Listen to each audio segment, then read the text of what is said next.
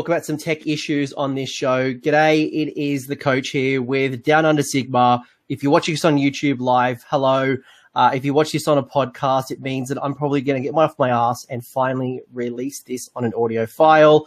As always, we are here with my co-host, the villainous himself, Liam. How are you, good sir? I'm sweet, man. How are you? Good. Are you still going around with the alias of the villain, or are you still trying to shred it? I think I'm pretty good. Like, I don't think I've caused any... Me and Clint were just talking about this earlier. I haven't caused any drama at all this year. And he says, other people are doing it for you. And I say, it's great because I get to eat popcorn and watch the world burn. It's great. And then they get to be hated.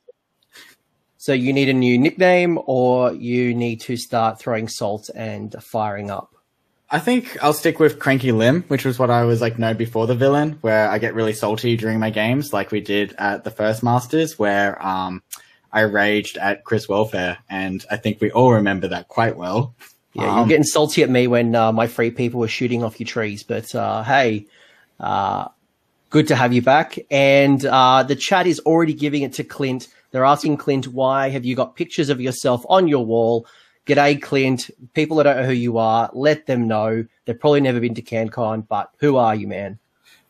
Clint from the Heralds of War podcast and TO of the Age of Sigmar event at CanCon, the world's largest singles AOS event.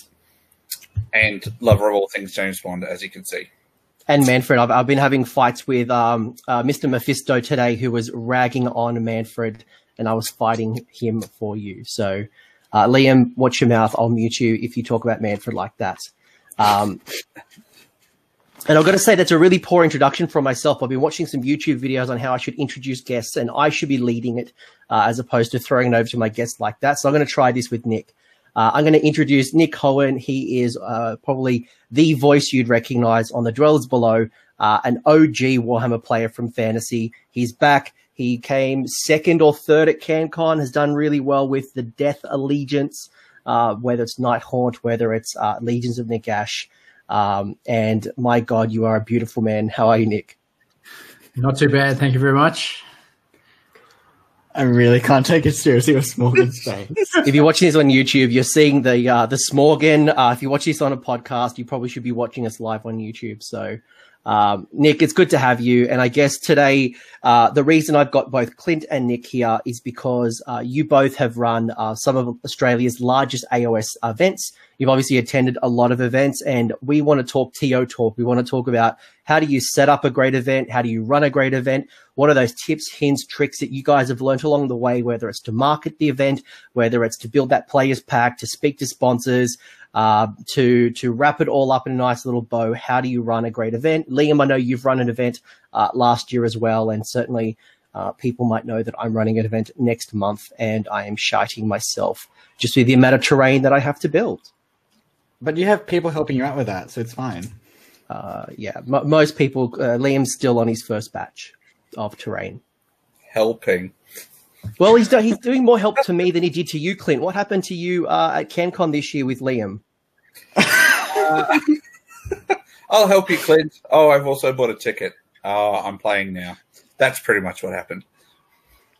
Well, we'll see what happens. All is forgiven. My thing was the opposite. I bought a ticket and then I said, screw it, I'll help you out. That's what I did to Anthony. So I think I have improved. That's a good step. You are definitely improving. Nick, you're no stranger to dead weight as well. I hear you did most of the hard work at I want to say Border War. What was your event? Bloody hell! Lords of War. Lords of War. Border Wars. Lords of War. There's so many just unique names.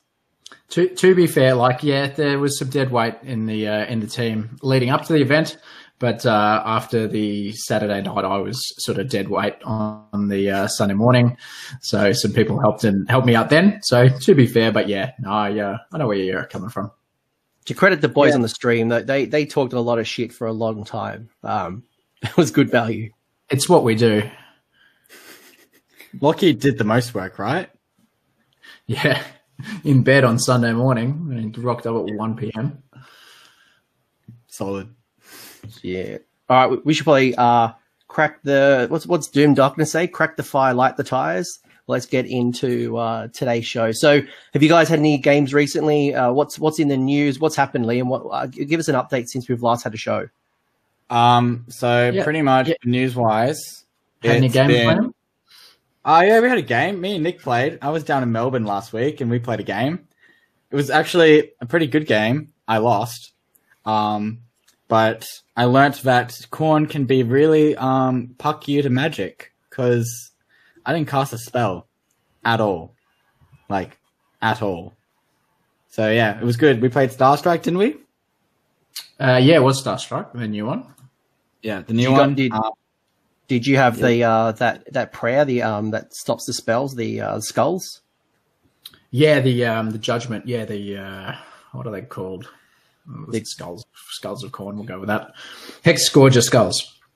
Yeah, they were really strong. So I was running that. I had a Wrath of Corn Bloodthirster and the Terrain and a couple of Blood Priests. So potentially neg 3 on his casting, +2 on my unbinding, with a few unbinds. So yeah, anti-magic was pretty strong. Yeah, and I couldn't do anything about those judgments because they're not magic. So if it makes you feel any better, I played Doom and Darkness and he threw those judgment down at me. And because I've got 4 Wound Grot wizards, and I decided in one turn to roll 2 8s. So I decided to pop all my wizards. That is not good. Best idea ever. Yeah. But no, it was a great game. And then I had a quick 20-minute rundown game with Danny Paints. And with his beautiful KO, that guy is a freak of nature, and he's not even like close to finish, and it still looks better than the stuff that I make. So, yeah, it was good. Good day of gaming. Good day of hanging out with some legends, and yeah, that's news with me with gaming. How about yourself? Well, let's ask our guest, Nick. Have you played any games other than that practice warm up against Liam? Age of Sigmar wise, no. So I've been in Europe. Well, I mean, I played at Blackout in the start of August over in the UK, and then I've been holidaying my way around Europe. So I haven't played too many games. How was Blackout? Blackout was amazing. Blackout was a really good event. It was great to catch up with a bunch of the old mates from the Warhammer days, and yeah, I just love playing international Age of Sigmar, which was what I was doing that weekend, and. Yeah, nearly managed a podium. Just missed out in the last round, losing to one of the old boys, Brian Carmichael. So yeah, Blackout was awesome. Great time catching up. Yeah, played Liam last week when he was down, which was good to catch up, and played a whole bunch of Warcry last week as well. So Warcry is currently my jam. I'm very much keen on that at the moment. So yeah, that's been my hobby really. And who are you playing in Warcry? I played some games with one of my mates, Ben Leopold, who used to play 8th Ed Fantasy, and with Nick Gentili. Nice. And any particular warband? I've been running the Untamed Beasts, but I've also got the Splintered Fang, which I'm going to try out. Long term, I think I want to buy them all and just paint them up to a good standard and just put them in a display cabinet, even if I don't play that many games with them, because I think the models are fantastic. And I've always loved that kind of chaos aesthetic, and yeah, that's what I'm all about. Oh, awesome. And Clint, yourself? Just had a mind break. I don't know. I mean, you've got Toowoomba GT coming up. You've got Sydney GT coming up. Surely you've been practicing. No. I don't Yes, practice. a single terrain. I've been working on terrain. I haven't been playing Warhammer. Yeah, I don't know when the last time I had a game was. So, yeah, sorry. Sorry. I'm sure there's one game of you on the Failed Charge, though, which I think was recorded a month ago. That was recorded a while ago, and I think I've covered that off on the Heralds already. So, yeah. Fair enough. Cool. Well, I had a Sydney GT warm-up on the weekend. I played one gentleman. It was a great game. Played Jake with a 2,500 point game. I brought out the Free People with the Carmine Dragon, so it was really a Tempest Eye formation, which was really cool. Double Chicken or the Griffins. It was good to get the Free People back and dust off those cobwebs, and really inspired to get the Cities of Sigmar book. And which is why, Liam, we're not going to talk about the news, because every friggin' Monday when Games Workshop release what's coming up on the schedule, it's not Cities of Sigmar, it's not War Clans, it's not More Tribes. So everything else is dead to me. But those skeleton boys, they look so pretty. F them, F Gordrak, F everyone that isn't Cities of Sigmar. Does anyone else get sad messages from Anthony on a Monday morning going, "Where's my cities book?" I think he sent me one, and then I didn't really say much about it, and I think he hasn't done it again. I'm sympathetic to his plight, so that must be why I keep getting them. Because it's going to be another Stormcast battle time. Stop picking on me. But besides that other news, there is Age of Sigmar Underworlds, but that's pretty much it, really. It's not Cities of Sigmar, but yeah, I'm really sorry to hear that you're really upset. That's all right. It's actually probably a good thing because I would not be able to focus. Hey, we got Nick. We got rid of that Smorgan icon, and we have the beautiful man that is Nick. We did it. Happy days. As my hero on my performance review would say, great success. Great success. Very nice. All right, we're going on a weird tangent. Is that where we're going? Is that what's your best Borat, Clint? No. It's just not happening. Liam, you got one for us? I have. Don't hate me, guys, but I've never watched it. No idea. Don't hate me. That's fine. Clint might not do Borat, but he has actually promised to do some karaoke at Sydney GT with Sam Morgan. A bit of a Dolly Parton song, I reckon he's going for. Oh. Wait, Smorgan's going to karaoke? He bailed last time. I'm counting on that, Liam. So don't. No, not happening. But yeah, besides that, I think we can go on to the next topic, which is Liam's cracking the whip. Oh, is he? Yeah.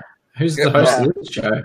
Some of our guests have to be somewhere. So. It's only taken you 6 months to get this point where you started taking the lead. So I don't know, Clint. Would you allow this kind of uprising on your show? I know I wouldn't on mine.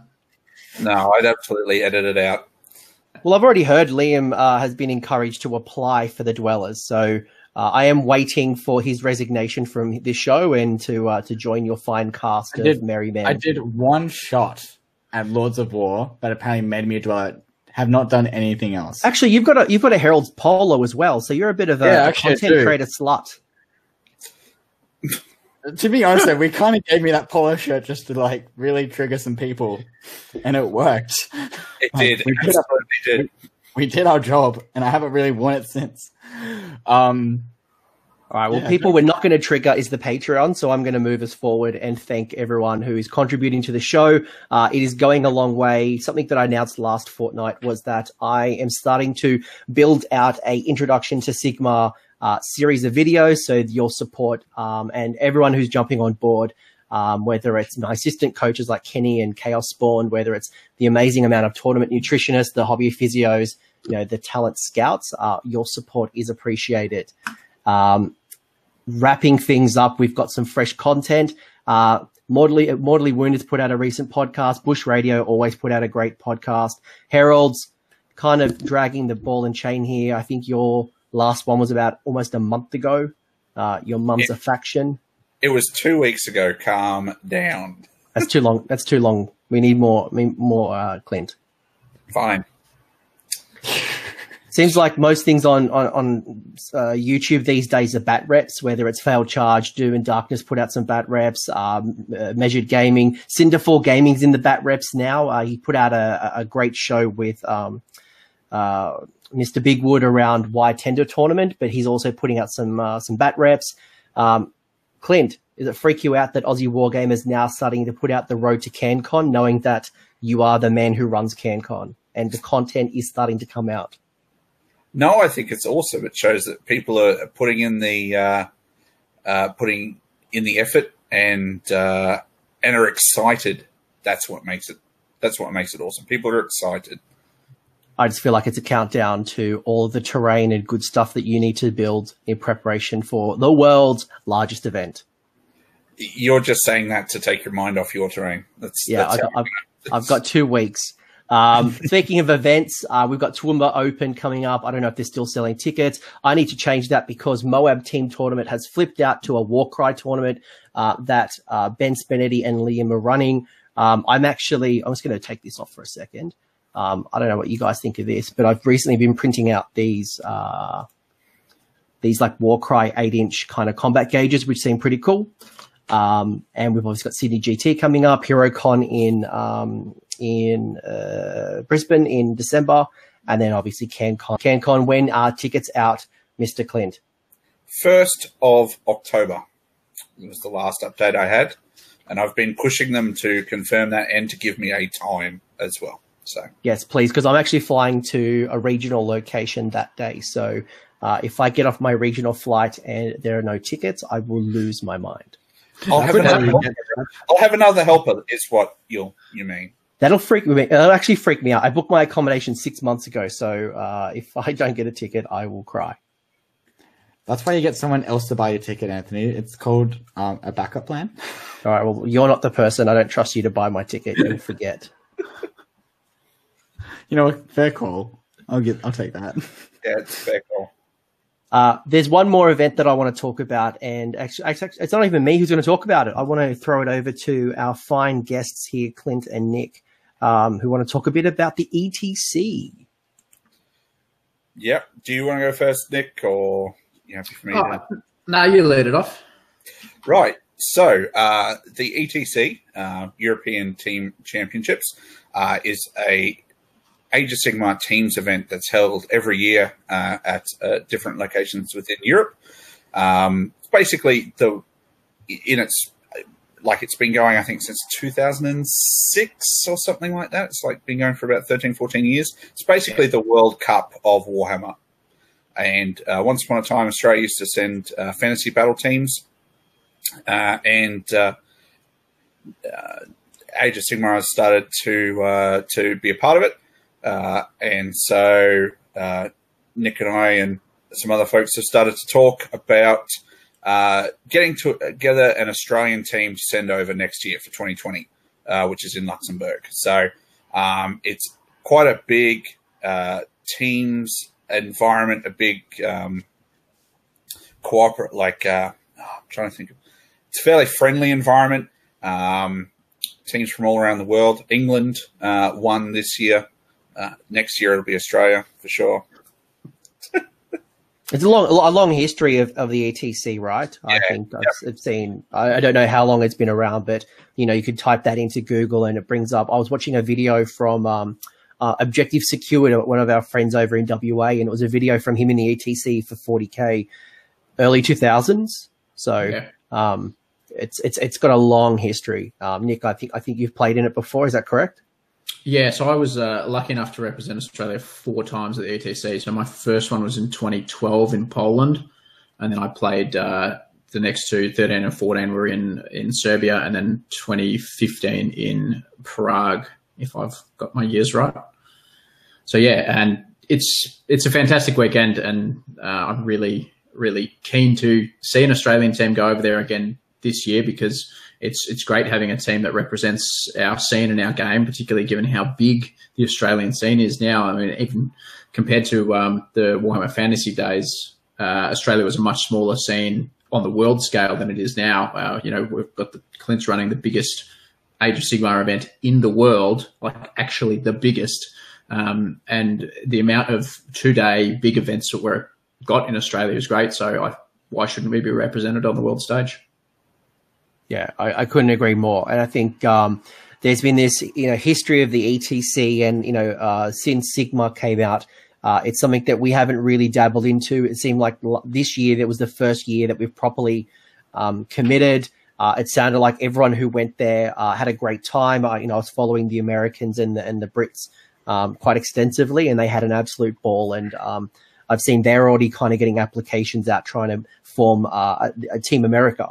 And I could see in the chat here, people are already throwing names like, getting, Dave Kerr, for example, in the team. So how do we get into this ETC team? What's it all about? Okay, so we will be putting up some more information about exactly what ETC is, the application process, and selections and all that sort of stuff. That'll be going up in the next day or two. Through the Heralds of War, I'll put it through the Facebook page, and then I think Nick will share it through the Dwellers as well. And we'll just make sure that we get it out to all the different sort of communities in Australia, and make sure that people know that they can apply and try and join this team and have a fantastic weekend in Luxembourg next year. But more details in the next 2 or 3 days. Yeah, and I'm sure there's an application process and absolutely, there's a whole bunch of things. Yeah, so it's not just about taking the most kick-ass, putting six of the best players, like the top 6 players in the rankings together and sending them all off. It's all about being a team player and being able to commit to the event and things like that as well. So all that'll be sort of listed out for people so that they can make sure that they are able to commit and want to be a part of the team. So. And is the only roles in the team playing roles? Like, is that the only things that are available? Nick, you want to take this one? Yeah, so it's not the only role. So in short, last year or this year, the Age of Sigmar AOS teams were 6-player teams. So you'll have 6 players, and then you've got an optional, and one of those 6 one of the players in the team has to be a captain, and the captain is the nominal kind of leader responsible for getting the score sheet in each round and stuff like that. But you can also have a non-playing coach who can also be the captain. So you can have a non-playing captain. And so Tom Maudsley over in the UK, he was the English non-playing coach and captain. And so his role each round was managing the team and looking at all the games and figuring out who's winning, who's losing, where do we need to get points, where do we need to just hold the result we've got.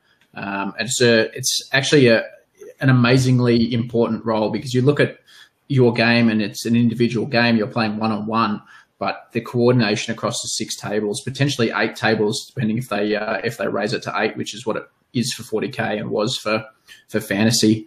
And the coordination across the tables is amazingly important. But to be honest, in the past, we've taken an ETC barman, and that's probably the most important role for the Australian team, is to have the ETC barman, and they just someone who comes along, basically gets drinks and keeps the players hydrated, a bit like the movie Waterboy, but with beer. And that's probably the pinnacle of where you can go for Warhammer in Australia, is to be the barman for the ETC team, because you basically just fly across the world and have a massive piss up and just drinking and hanging out with awesome people. So, but like the German team back in the day would have a team psychologist, and so that he would come along, and these are all excuses for people to come have a piss up at the end of the day. But in theory, he was just there to motivate players and be like, because it's funny, it's pretty intense Warhammer, and some people, some very good players have had somewhat of a meltdown in the past. And shout out to Tom Maudsley in our Ashes game. That's all I'm going to say. Yeah. I have no idea what that reference is, but I'm sure he's a champion. I think looking at some of the chat, I can see Matt Davis is already very keen to be your bar wench. Tyson Gleason is asking about the official documentation around selection for ETC. And I think given that obviously these are the Australian representatives, I believe each country who is sending a team would have a different process. I know I was reading the application from America, and a very important question in there is does pineapple belong on pizza? If I was Bel Souza and anyone put no, they'd instantly be cut from the team. So I believe, Clint, Nick, is that true that each team will have a different process and a criteria on selecting that team member? Yes. Basically, the ETC provides sort of basic guidelines around nationality and the percentage makeup of a team that has to be from Australia, et cetera, et cetera. But the rest of the sort of selections are left up to the country. So there's some official guidelines that you have to sort of abide by, and then it's really up to the country to sort out the rest. So, yeah, awesome. Well, I think Nick, go. Sorry. Yeah, different countries do it in different ways. It's been the way the English are doing it's pretty good. They nominate a captain at the start, and then they just have a pre-announced selection committee of kind of people who are well established in the community who help pick the team. And you want to have a kind of non-biased committee that picks the team. In the past, we've used rankings to determine half the team, and then that half picks the other half, but that didn't work great. It's always been very interesting over in the US how they do it, because they've got such a huge scene. It's divided geographically even more than ours is in Australia with that east-west. And so it's always very interesting to see how the US guys do it. But at the end of the day, as long as you've got transparency and it's all fair, then that's the way to do it. And honestly, just determining pizza toppings is probably the way we're going to go, I reckon. And you are on pro pizza, I'm assuming? I'm definitely pro pizza. And then pro pineapple on that pizza? Probably too pro pizza at the moment, given how my weight's going. But yes, pro pineapple, obviously. Beautiful. Just making sure that you are a pizza and a pineapple person. So, Oh my god, I'm going to kill someone.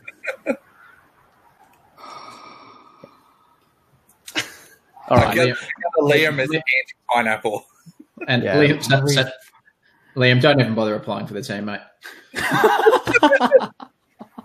And if anyone on Patreon wants to give me some free boosts and they want to really boost up my Patreon account, I'm sure there is a coach role in the Australian team.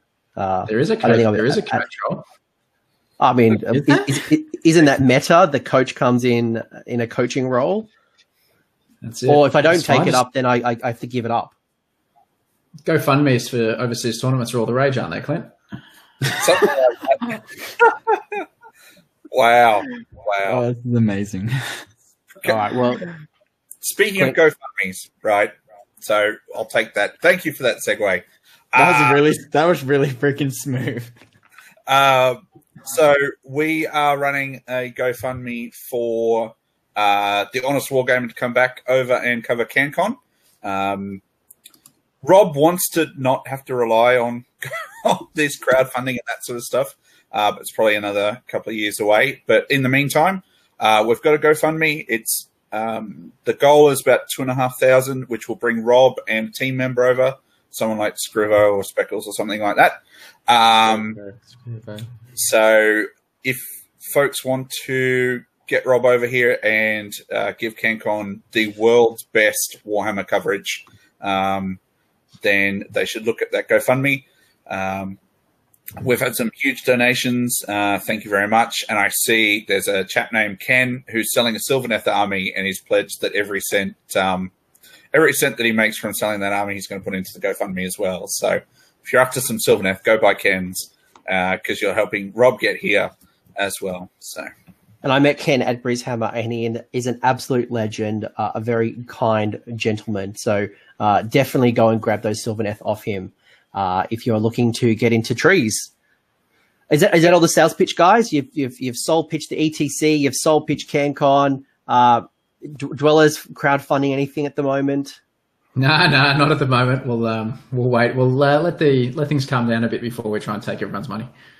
Taking applications for Chris Cousins' role or anything else you want to sell? Yeah, we'll try and fly him back here. I'm sure he'd appreciate it. I think he's having a ball in England. Is that correct? Yeah. That is correct. That's correct. Yeah, he's living up in Scotland at the moment, which seems a pretty cool place to live. Yeah, very good.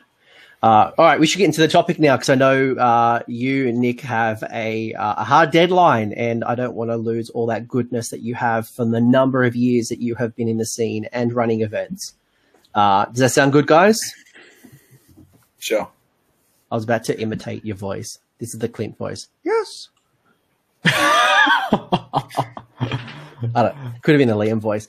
All right, let's move along. And the topic of the show, the reason why we have Clint and Nick here, is to talk about tournament organizing. I think it's something that I'm sure all of us have received countless Facebook private messages or comments or emails asking about how to run an event. Ryan Hooper, it's on the Facebook page. I think the Australian Buy and Sell. Look for Ken Sylvaneth, and you'll find the sale. All proceeds go to the Heralds of War and bringing over a great streamer. But tournament organizing. Wow, I almost stumbled over that. It's something that there's a lot of interest. I think, Nick, you called it out that we have a large scene. It's growing and growing and growing. Years ago, we had a couple of small events on the scene. You know, the last, say, 18 months, it's really exploded. The Bendigo boys are putting on events. We've had the Runex team events coming up. You know, Melbourne has been running either small events like SmorgonCon. You know, we've had events in Albury, Wodonga. You know, events like Sydney GT are now over 100 players. So, you know, our scene is exploding, but there's more events happening than ever before. So I guess I wanted to really tap into the knowledge that you guys have about how do I run an event? How do I prepare to run that event? How do I gain those resources? And all of that great stuff. So I can either have the most amount of players, they have the greatest experience, and they come back for more. I think that's the important part. You put on a great event, people are going to come back, they're going to tell their friends, and this is how our scene just grows and grows and grows. Is that a fair statement to make, gentlemen, before we move forward? Yeah. Yeah. Thanks, Liam. Oh, anytime. It's anytime. So I might throw it over to Nick first, then I'll go to Clint, and maybe just, you know, shout out your credentials. Tell us about some of the events, or, you know, tell us a bit about your TO history, Nick. Yeah, so TOing events for probably about 10 years now. Started with sort of 25, 30 player events that our local club was running back in probably early 7th, late 6th ed Warhammer Fantasy Battle. And probably peaked towards the end of 8th ed, running events with the Dwellers Below, which we've restarted doing with Lord of War, which we ran earlier this year. So, and that was my first Age of Sigmar event that I've run. But at the end of the day, most of the concepts and stuff are the same. It doesn't matter what game system you're running. So, yeah, I've probably run 7 or 8 events in total. Even helped run CanCon once back in the day. So I know where some of Clint's issues come from. Running events for quite a long time, and I just really, yeah.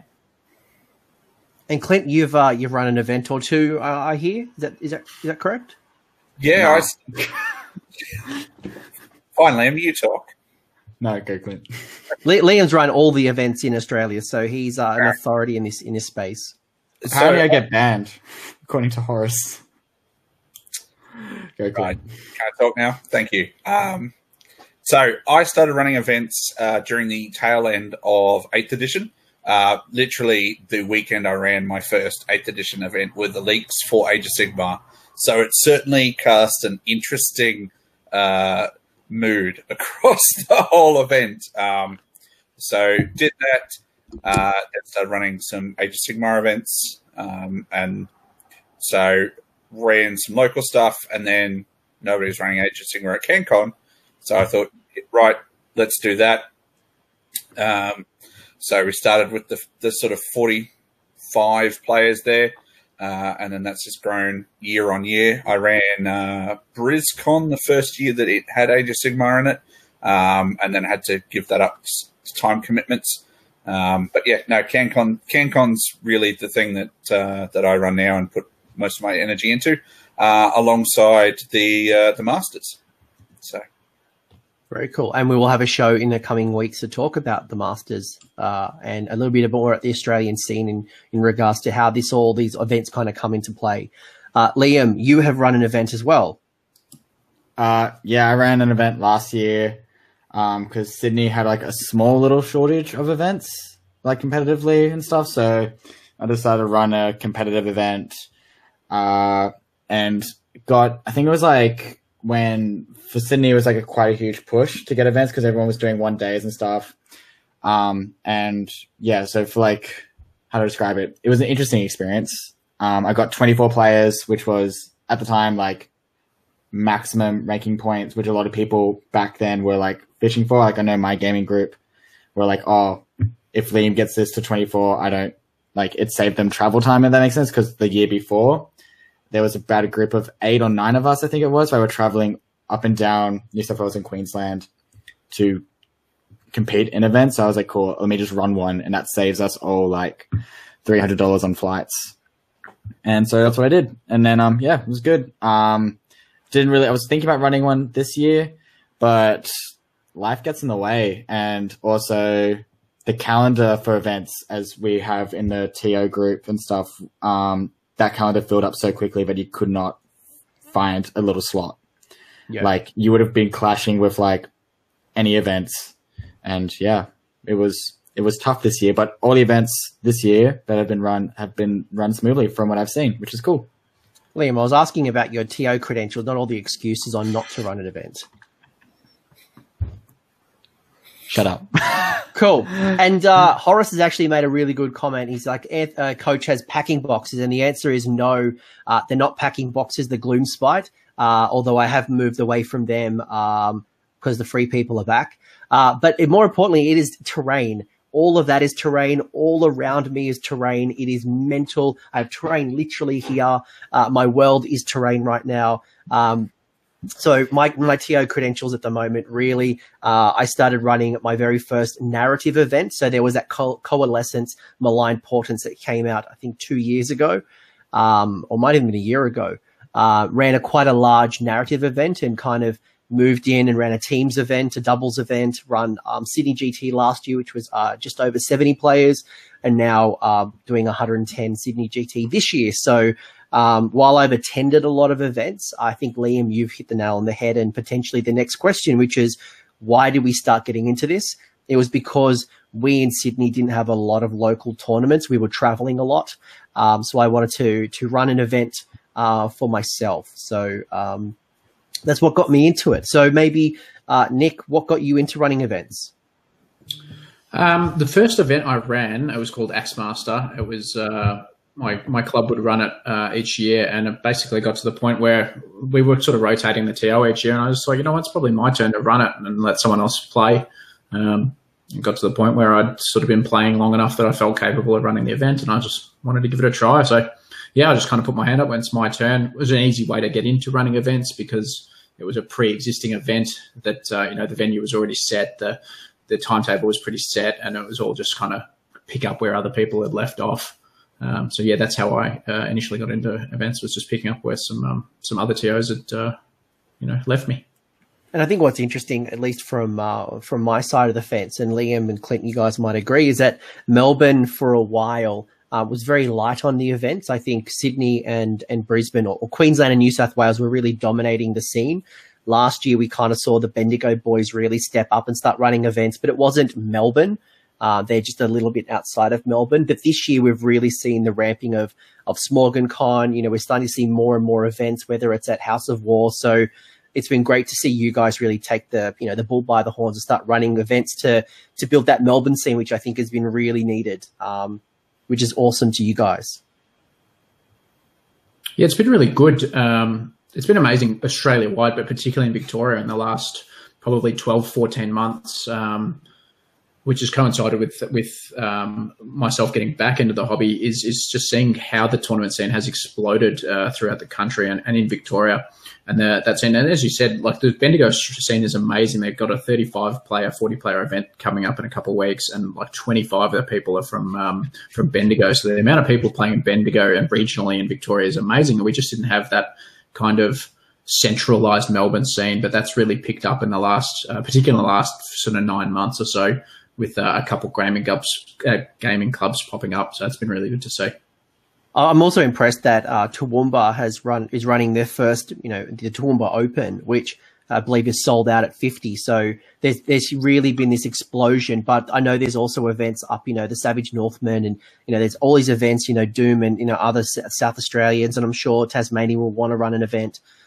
There's still opportunity, which I think is where I think today we'll talk a bit about, like, how do we go from good to great, but also how do I start the ball rolling in my local scene. So what makes a good event? Maybe like a broad open question for everyone to start with is like, what makes a good event, whether one that you've attended or one you've run? Clint, I might start with you. What makes a good Sigmar event?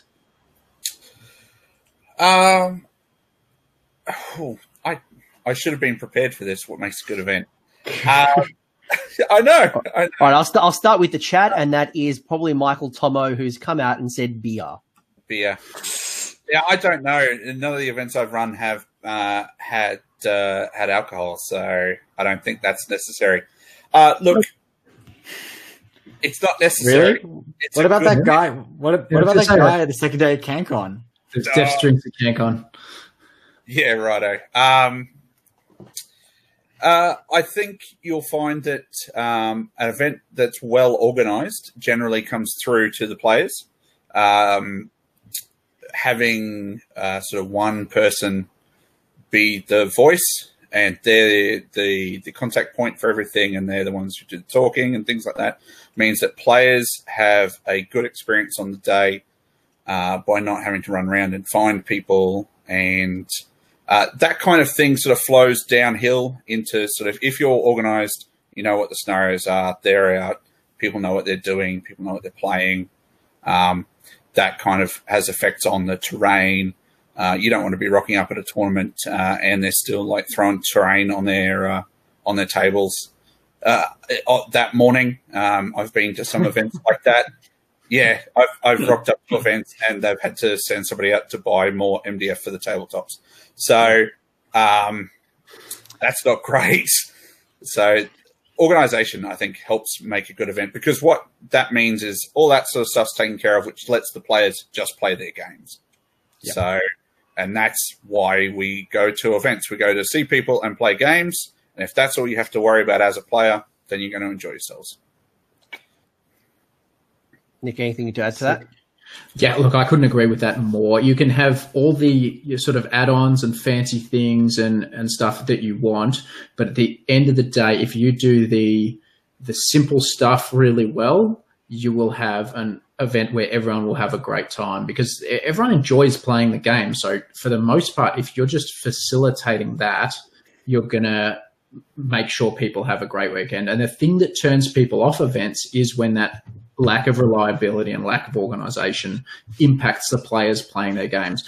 So we're talking delayed round times, delayed finishing, because some people have to go to do stuff in the evening. And so if you've got an event that you've said you're going to finish by 6 p.m. and you're 45 minutes behind the schedule, that's going to ruin someone's last game because they're going to have to leave early.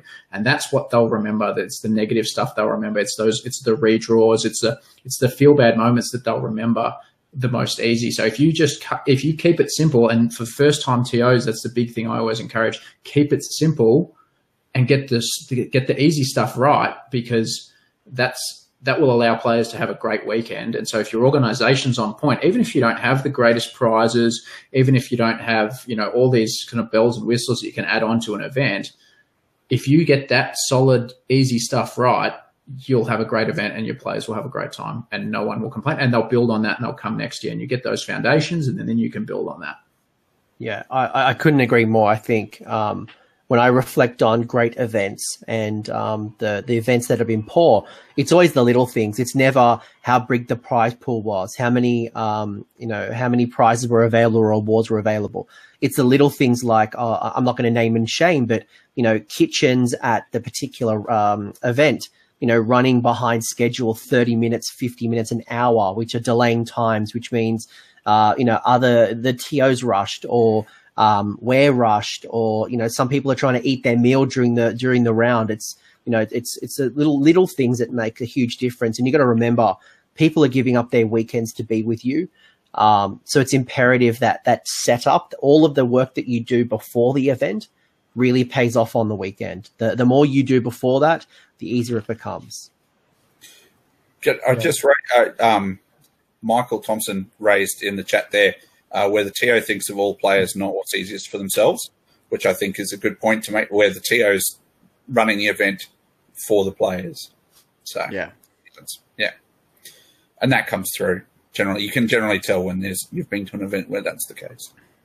Yeah. Like, for me, as a guy who attends mainly events, I have to say, attending both Nick and Clint's events, I think the big thing that me and my gaming group know that is a good event is generally, since most of us travel, is how well it's run on time. And for example, Lords of War in June, some of us had to fly out, and the fact that we got able to help them pack up and all this stuff, and it was all run on time, we knew it was ran smoothly, and it was just that simple thing, and it made our trip less stressful, if that makes sense. And so having a good like set time plan of like what time things should be done is probably like to me the most important, especially enough time that you get the best result in your games. If that makes sense. I've been to a large event, again, not naming and shaming, but the kickoff for day 1 and day 2 was minimum 30 minutes late, which just had a huge knock-on effect to whether it's the lunch breaks, whether it's the scheduling, whether it's the time you get out. Maybe you've got stuff planned afternoon, or you've got a flight. Yeah. They're all things that you're like, yeah, we'll push it back 30 minutes. People will just handle it. Actually, no. It actually does have some negative impacts sometimes. I think I know which event you're talking about. I won't name it. But I think I know what event he's talking about, and I'm just here going like, cool. It's just the lessons that we learned. Like, things happen, we get it, but the better you can plan, the better the chances of you avoiding these mistakes are. And timing's a really tough one, right? Because you basically, there's nowhere to get time back. If you've got a pretty tight schedule, you can't regain that time that you've lost. So you've got to be so harsh on it. And, players will try and take your time, and, they'll try and play their games a little bit longer. They'll start a turn when they probably shouldn't. And you've just got to be harsh as a TO. And it's tough when you're a new TO. You've got to be harsh. Just be like, nah, dice down. And if they protest, like, guys, you've had 2 hours 45, 2 hours 30 to play your game. You knew that ahead of time. I've been calling out the round time, saying you've got this long left. You've got to put your dice down. And like Clint, obviously had some issues at CanCon on day 1 with the with players not returning their rules packs, and that put a pretty big delay on. On the rounds. Delay on. Yeah, and you've just got to go after those players, and like Clint would have been absolutely fuming, I can only imagine, at those players, because those players that do the wrong thing push a whole event back, and so you've just got to be right on them. Yeah, absolutely. So maybe let's talk about going to the start. So how do we first build out that great event? So let's imagine I've never run an event before. I've got these aspirations of running an event, whether we just don't have enough, or maybe we have a fledgling and growing community that this would be great. Where do I start? Whether it's location, whether it's players pack, whether it's the terrain, like what advice would you give me starting off as a TO, Clint? It depends whether if you've been to events before, maybe you've traveled and you want to bring that back to your local group. Basically, taking what you liked from those events, and that's where you're going to start your starting point from. If you've got a local gaming store, getting in with them and saying, perhaps, you've got 10 tables, 5 tables, 8 tables, whatever. Can we take over over the store on Sunday? We'll run a little event, and just starting small. But if you can get in with a local store or a local gaming club and help utilize their resources, that's always a great starting point. And then as far as like players packs and things like that go, I think if it's your first event, just something simple. Just, this is how many points, this is what we're going to play that day. We're going to play for 2.5 hours a round or whatever. I don't think people really, if you're running a little store event or it's your first event and you're pretty upfront about that, people are going to be happy with these. These are the battle plans we're playing. This is the time. It's going to cost you $20 and we'll give you pizza for lunch. That's as much as a player's pack has to be for your little one-day first event that you're going to run.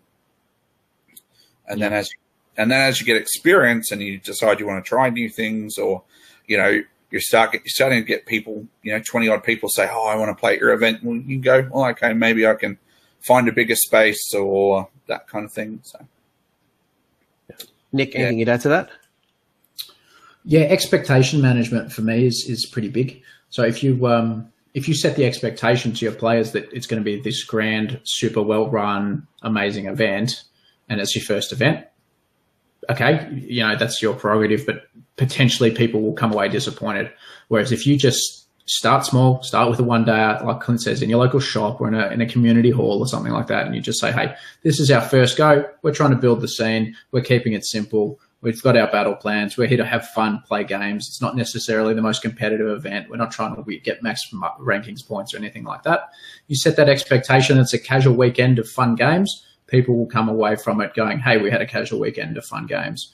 You set the expectation saying this is going to be the best tournament in the world and it's a first-time event. It's probably not going to happen. So, yeah, set that expectation for yourself first. Run what you want to run, but set that expectation for yourself on how it's going to go, and then set that expectation for the players.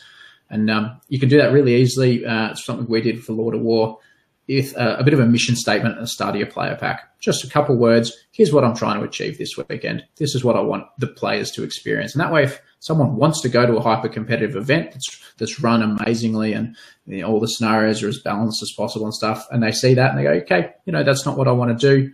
I want something super serious. Those players who might not have a good time won't go to your event, and the players who will have a good time will. So, Liam, anything else you'd add? No, I think they've pretty much nailed it on the head. Just start small and then grow big. And for me, I think probably even starting at your local store, as Clint said, is probably the best way to get started, and just keep it super simple. That's pretty much it, really. I've seen, we've kind of seen it in a way with GamesCube. I think it was last year where we just started doing 1 dayers, and then out of nowhere we did a 2-dayer, which was actually quite a big success for a new community, and just seeing that grow and grow and grow, and then went big, and then that there's a perfect example. But yeah. Yeah, the only thing I'd add to that is knowing and I like to look at tournament organizing like a project. I do a lot of project planning. I've shared stuff with Clint in the past just in regards to looking at what not biting off more than you can chew. I think about if I'm going to run an event, I need tables, I need terrain, I need resources. Where do I get those resources, whether I'm going to build them, and do I have time to build them? Can I borrow them? And can I get them before I tell the world that I'm going to have a 50-player event, but then I realized weeks out that, or maybe even days out, that I don't have those mats or terrain. People rock up and have a bad time. So, don't bite off more than you can chew. And I think, Nick, 100% correct. It's setting the expectation for your players and yourself. Yes, it's easy to accept every man and his dog, but having a limit to say, look, the first 12 players, this is going to be a 12-player event. That's it for now. Next event, and I think Brisham's done that really well, where they've gone, right, small event, grown, and then they just, as they're building their resources and then their experience, they're also growing. And more people are like they're missing out. So next time the tickets come up, they're grabbing them. Yeah. Cool. So how do you guys build a players pack? Is it as simple as Clint just said, just the schedule, and how do I even know what type of schedule I put together? Time for rounds, lunches, what are the considerations? In this grander age of the internet, you can find any number of players packs out there that are published that have all those sort of details in them for those events, and you can go, okay, well, this is the bit that I like, or this is the bit that I don't like, and realistically, let's face it, everybody's first players pack is probably pilfered from someone else's, or parts thereof, or my first players pack for my 8th edition events were, based on what Queensland Northern Knights were doing in Caboolture, because I'd been to their events and I'd really enjoyed them. And Jacob, who was running the fantasy events there, had a really good, clear pack. And I'm like, cool. I talked to him. I said, do you mind if I just borrow some elements of this? He's like, no, that's cool. And so that formed the foundation of my first players pack, and then that's evolved. There's still wording in the current CanCon pack from that first players pack. Finding finding lots of examples, figuring out what it is that you like, putting your own spin on it.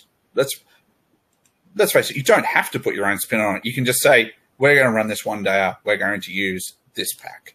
Why reinvent the wheel? Like, exactly. If people are already doing a good job, why recreate this whole pack that's maybe unfamiliar to players too? Yeah. So, like, why fix something that doesn't need to be fixed in a way, if that makes sense? Exactly. It's like, our store thing, we're just going to, this is just a copy of the Games Cube pack or whatever, and we're just going to run with that. And because that will give you some idea on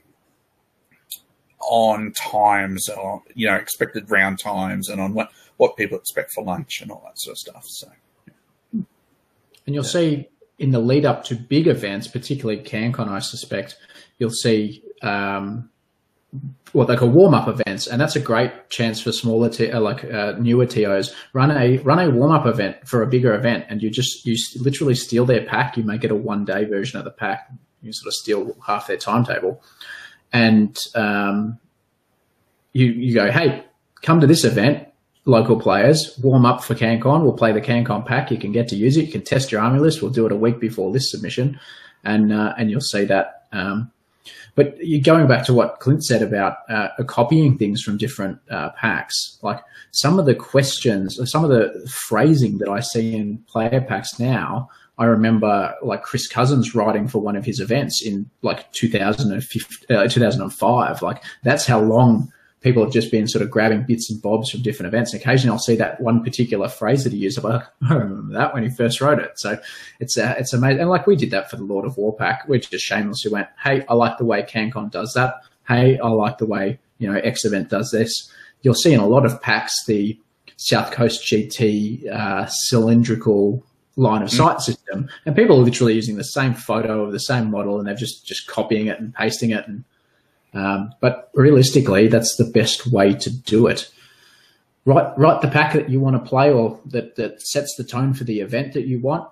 But you don't have to write it all from scratch. You can kind of borrow it from all different places.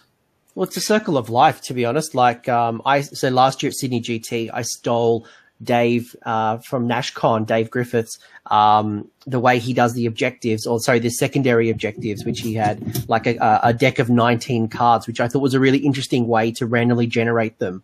I know, Clint, we've had a few laughs occasionally because the way you word the WYSIWYG, what you see is what you get around the Magma Dragon, not being a high elf dragon.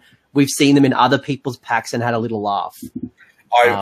It's a Vargul for Son of Mongol, and don't use a High Elf Dragon as a Magma Dragon. That has shown up in packs. I was reading a pack from Northern Ireland that has that exact sentence in it. So it gets around.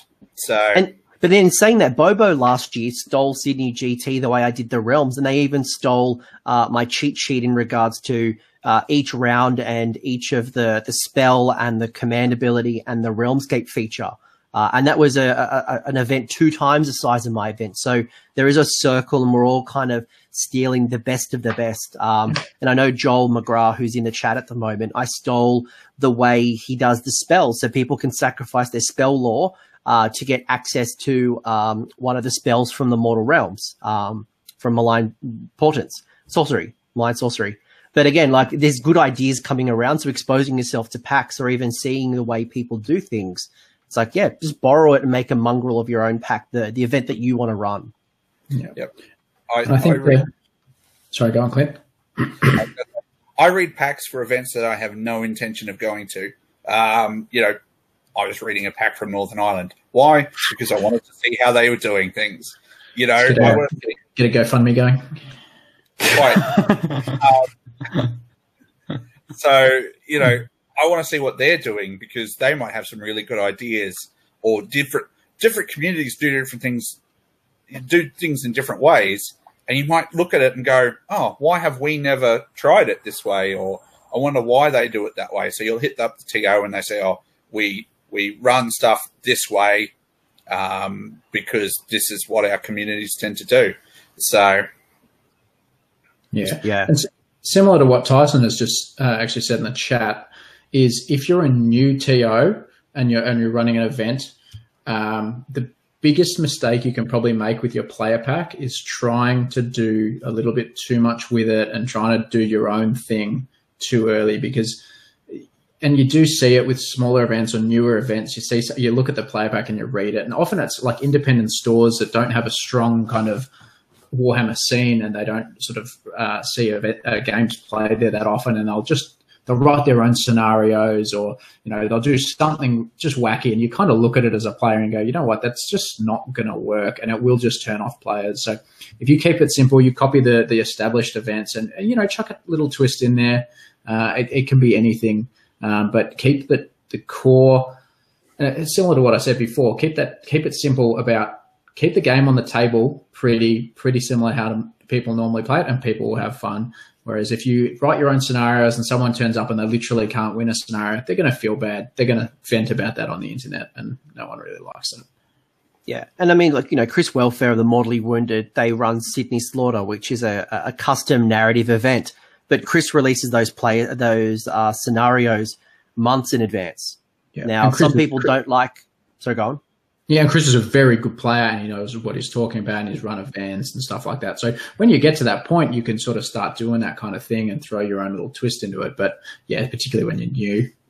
Yeah. And look, you get to the likes of Liam to test it as well. So if you are going to write your own scenarios or your own things, test them before you send them out to the wild. Well, he learned quite quickly that there was sometimes some of the scenarios that he did write, they needed to be practiced. Because there was one scenario, not this year, but the year before, where you could be smashing your opponent by holding all the ejectors, but you could be losing on a particular roll of the dice. And he was like, oh, I should have. And he learned from that, and he did that. And then this year, I'm pretty sure we practiced his scenario for all his scenarios for 2 months, and everything was run smoothly. But yeah, for me, the player pack doesn't actually have to be pretty as well. I do know Anthony, yours, and same with all your play packs, actually all of you, they're really pretty to look at, but I've seen some player packs where they're Word document and it just has all the information on it. So I think the most important thing for a player pack is to make everything clear. If that makes sense? Look, especially for newbies.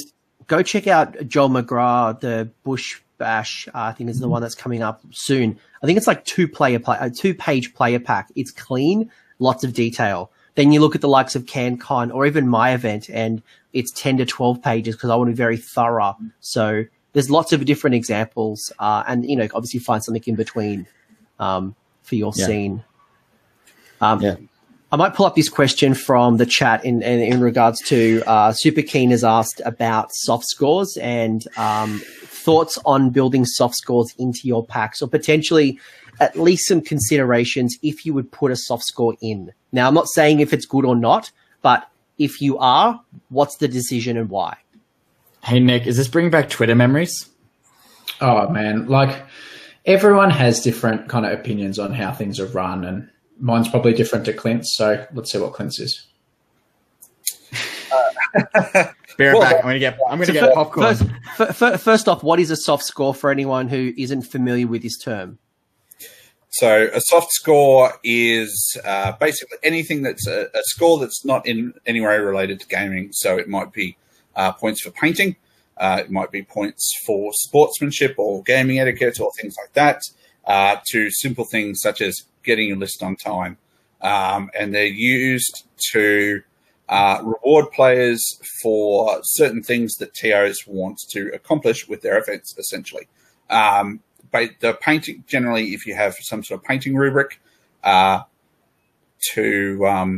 encourage people to bring painted armies to the event, and you use that kind of to enforce a certain painting standard. You want your armies to look good, so you reward points in that way.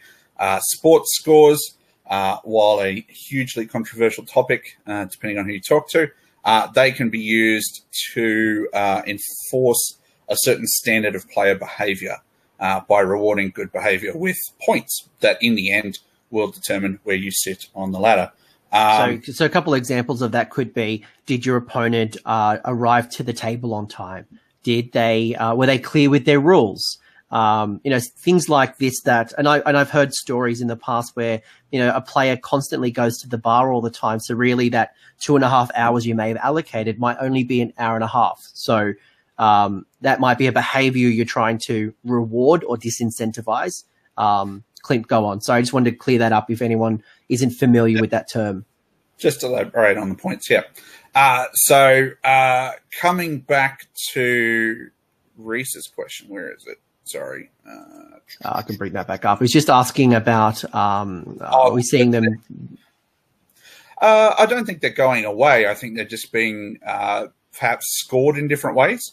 Like, I don't think anyone has said, I'm not going to do a painting rubric in my decent-sized event. They're certainly not going away. Capped paint rubrics are probably the norm now, and they have been for a little while. I think what Reese is probably referring to is the way that sports or etiquette now is being tracked. So once upon a time, they were points that often contributed to your end score, whereas now we're sort of shifting away to, we're still tracking people's etiquette, but they don't turn into points at the end of the event. And so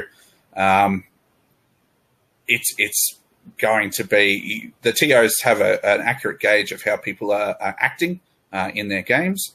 But there's no opportunities for people to carry hard feelings over into people's scores. Which, while I don't believe it's happened in Australian events, there's some famous cases overseas with brothers knocking each other, sports scores and things like that. That's a bit of a old. Oh, that's my favourite story. That's why Nick is laughing, but we won't go into that. But yeah, no. I think there's an evolution in how they're doing it. I don't think they're going away. I suppose the scoring aspect is going away, but we're still tracking all those important things. Yeah. Yeah. And it's tough, right? Like, I know a question that's always kind of contended is, in contention, is, did you have a good time, or, was this someone that you'd like to play again? I've seen that in packs in the past. And, it's quite hard for some people to separate, is this person a jerk? Or are they just playing a super hard list like Daughters of Cain? And some people, rating their experiences really poorly because you've played as Slaanesh and you fought last. Now, Was that the player's fault? No, not really. It's a rule. It's a part of the game. So it's separating the two. And again, that in itself causes some confusion and often some potentially bad tastes on both sides. Nick, you've got something to say about this. Yeah, so I've seen in the past sort of 12 months a similar shift to what we had towards the end of 8th edition or during 8th edition. And I apologise for always going, back in 8th edition. But it's that shift away from including the scoring. And so you started off, some of the sports scores were more subjective. You had those questions. Did you enjoy your game? Would you play your opponent again? And I find those very awkward for the reasons you just mentioned, but even just for, like, I myself, when I first started playing events sort of 12, 13 years ago, I was a very introverted person. I didn't speak much. Like, looking at where I'm now and on a podcast and on shows like this and stuff, I would have never thought that would happen. I was very introverted.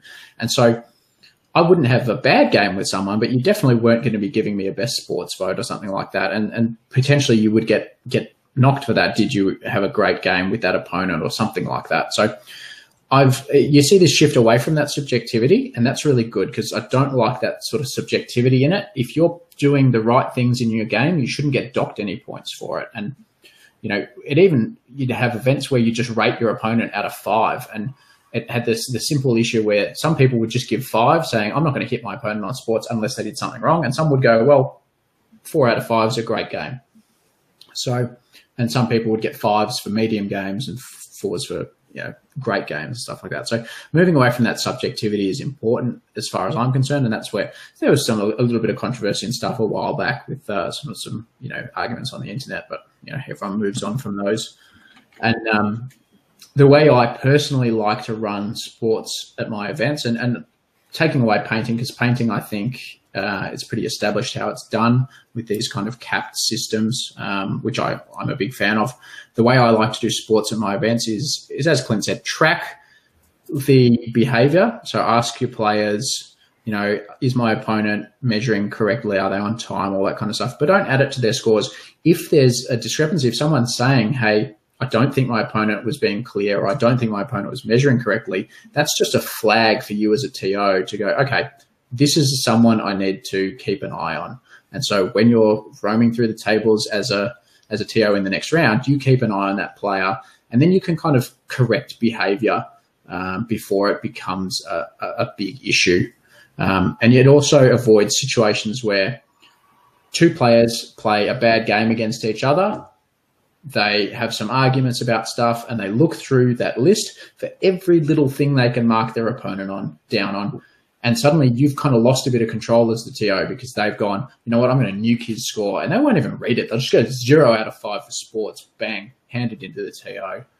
And that's not what you want, right? Like, that's not what you want them to do. And so if you've got that, if they do that, you'll still see that as a TO. And then you've got things that you can correct as a TO and things you can watch. And if a player, I think, is, you know, pushing the edge a bit, I'll go over and I'll tell them, mate, I'm going to deduct you points. Or if I see this again, I'll just straight out kick you out. Because for me, if I think you're intentionally cheating an event, if I genuinely think someone's intentionally cheating an event, there's no sports deduction. It's just you're out. If there's something unintentional behavior that needs addressing, generally I find talking to the person and saying, hey, this is what I've observed. This is what I think needs to change. So being a bit more proactive than just letting them lose some sports points and at the end of the event go, oh, I lost some sport points. Oh, well. Yeah, I think you've raised a really good point and potentially a nice lead in as well in regards to being present as a TO, being available and not sitting behind a desk. And that often means that you may need a helper or helpers on the day.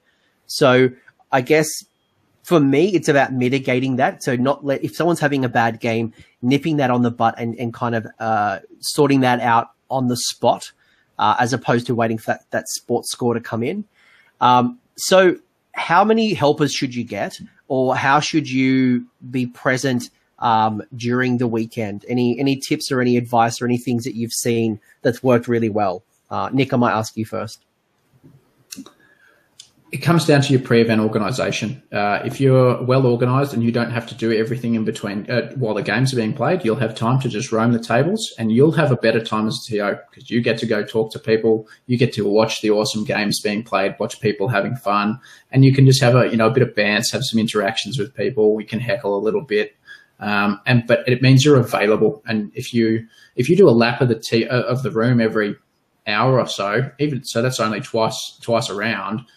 People will see that you're there. They'll know that you're available. And then if they've got an issue, they'll raise it with you. And just, again, encourage that at the start. Get up, say at the start of your event, hey, I'm judging this event. I'm running the event. If you have an issue with your opponent, rather than you guys getting an argument, just call me over.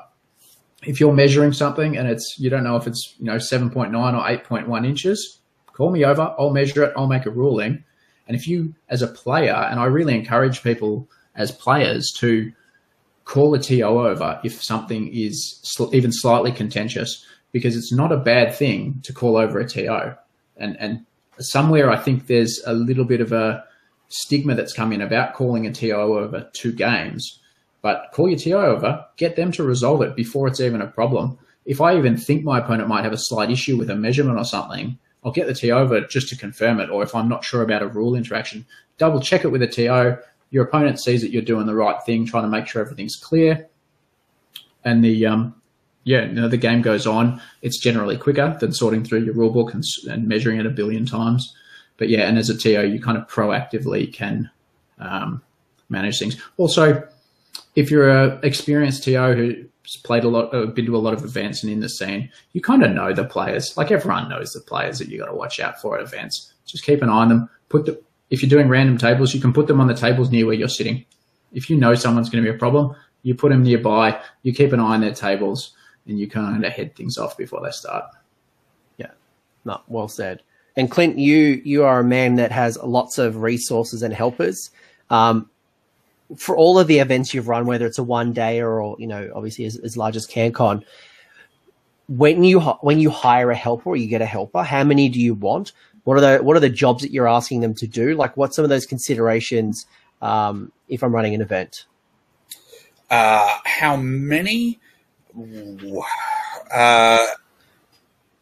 Probably yourself plus 1 for every 50 players, I guess, if you're just running the event. So when CanCon was 105 players or whatever it was Dennis and myself. we could have definitely used the one extra set of hands. So that would be myself and 2 for the 2 lots of 50, and that would have kind of worked out really well. And then at CanCon this year, when we went to the 200, I think I had like 5 or something like that. I had a ridiculous amount. And then there was probably one person who wasn't doing something all the time. Did you just count for me, Liam? Thank you. So I think, 1 for every 50 players plus yourself is probably good. And they can be doing things like running around doing your time calls, which is really important. Letting people know how long they've got, making rules calls. Like if you've got, so we had in the CanCon team this year, we had some people who weren't great with rules, like they don't play much or whatever. They were definitely just there as a set of hands. If they got asked rules questions, they'd come and find one of the other people.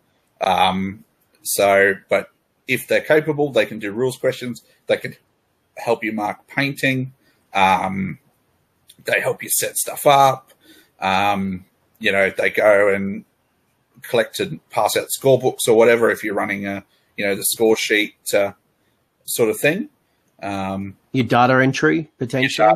Data entry is a big one. It's less of an issue now, I think, with everyone sort of moving away from manual scoring. I've finally seen the light, and CanCon won't be using manual scoring next year. There's finally systems that do what I want, right? I looked for 2019 and it just wasn't available. So that you can have people do a whole range of jobs, and I think something that I've learned is that you have to tell people what their job is, and you have to make sure that they can do it. So we had some paint scoring at CanCon that probably wasn't right. But that's just from, and I'll own that, that's just from me not being super clear with every single person who was running around painting exactly what the different levels were. So that's on me. Training your offsiders is a huge thing. And that's something. Every year with CanCon, I learn new things. And so eventually it'll just be perfect, right? Or not. Yeah. I'll find something else to stuff up, so... And we're always learning, and we're always taking on feedback. I certainly learned a big lesson from Sydney GT last year, where I tried to rely on a system 100%, and it failed me at the time. And I ended up having to go down, and Nick kind of talked about sports score being between 1 to 5, and unfortunately that was the route I had to go because I didn't have my system up and running on the day. So I've learnt I've learnt that I need a manual backup in case of emergency, whether it's a printed sports score or a printed scoring that I can do with Excel, or just having a plan B.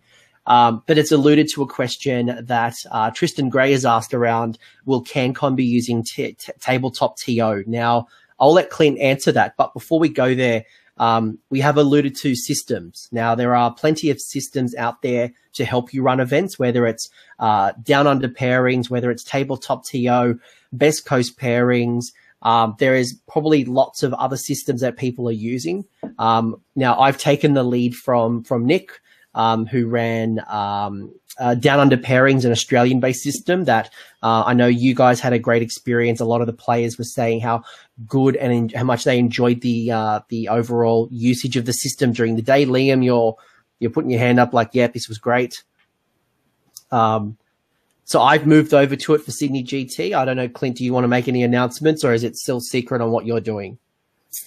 No, we're looking to use Down Under Pairings. After Lord of War, Nick and I had a big long chat about what it couldn't do, and how it would, whether it would suit CanCon, and I was super impressed with that chat, and so that's the route we're going. So there are plenty of great systems out there that'll help you do matchups, do grudges, to do things like, I know even in tabletop TO you can do your painting score. So just know that there are digital ways to do the things that you want to do. So do use your Google Foo to find out tournament systems. And most of them are free or very, very, very cheap.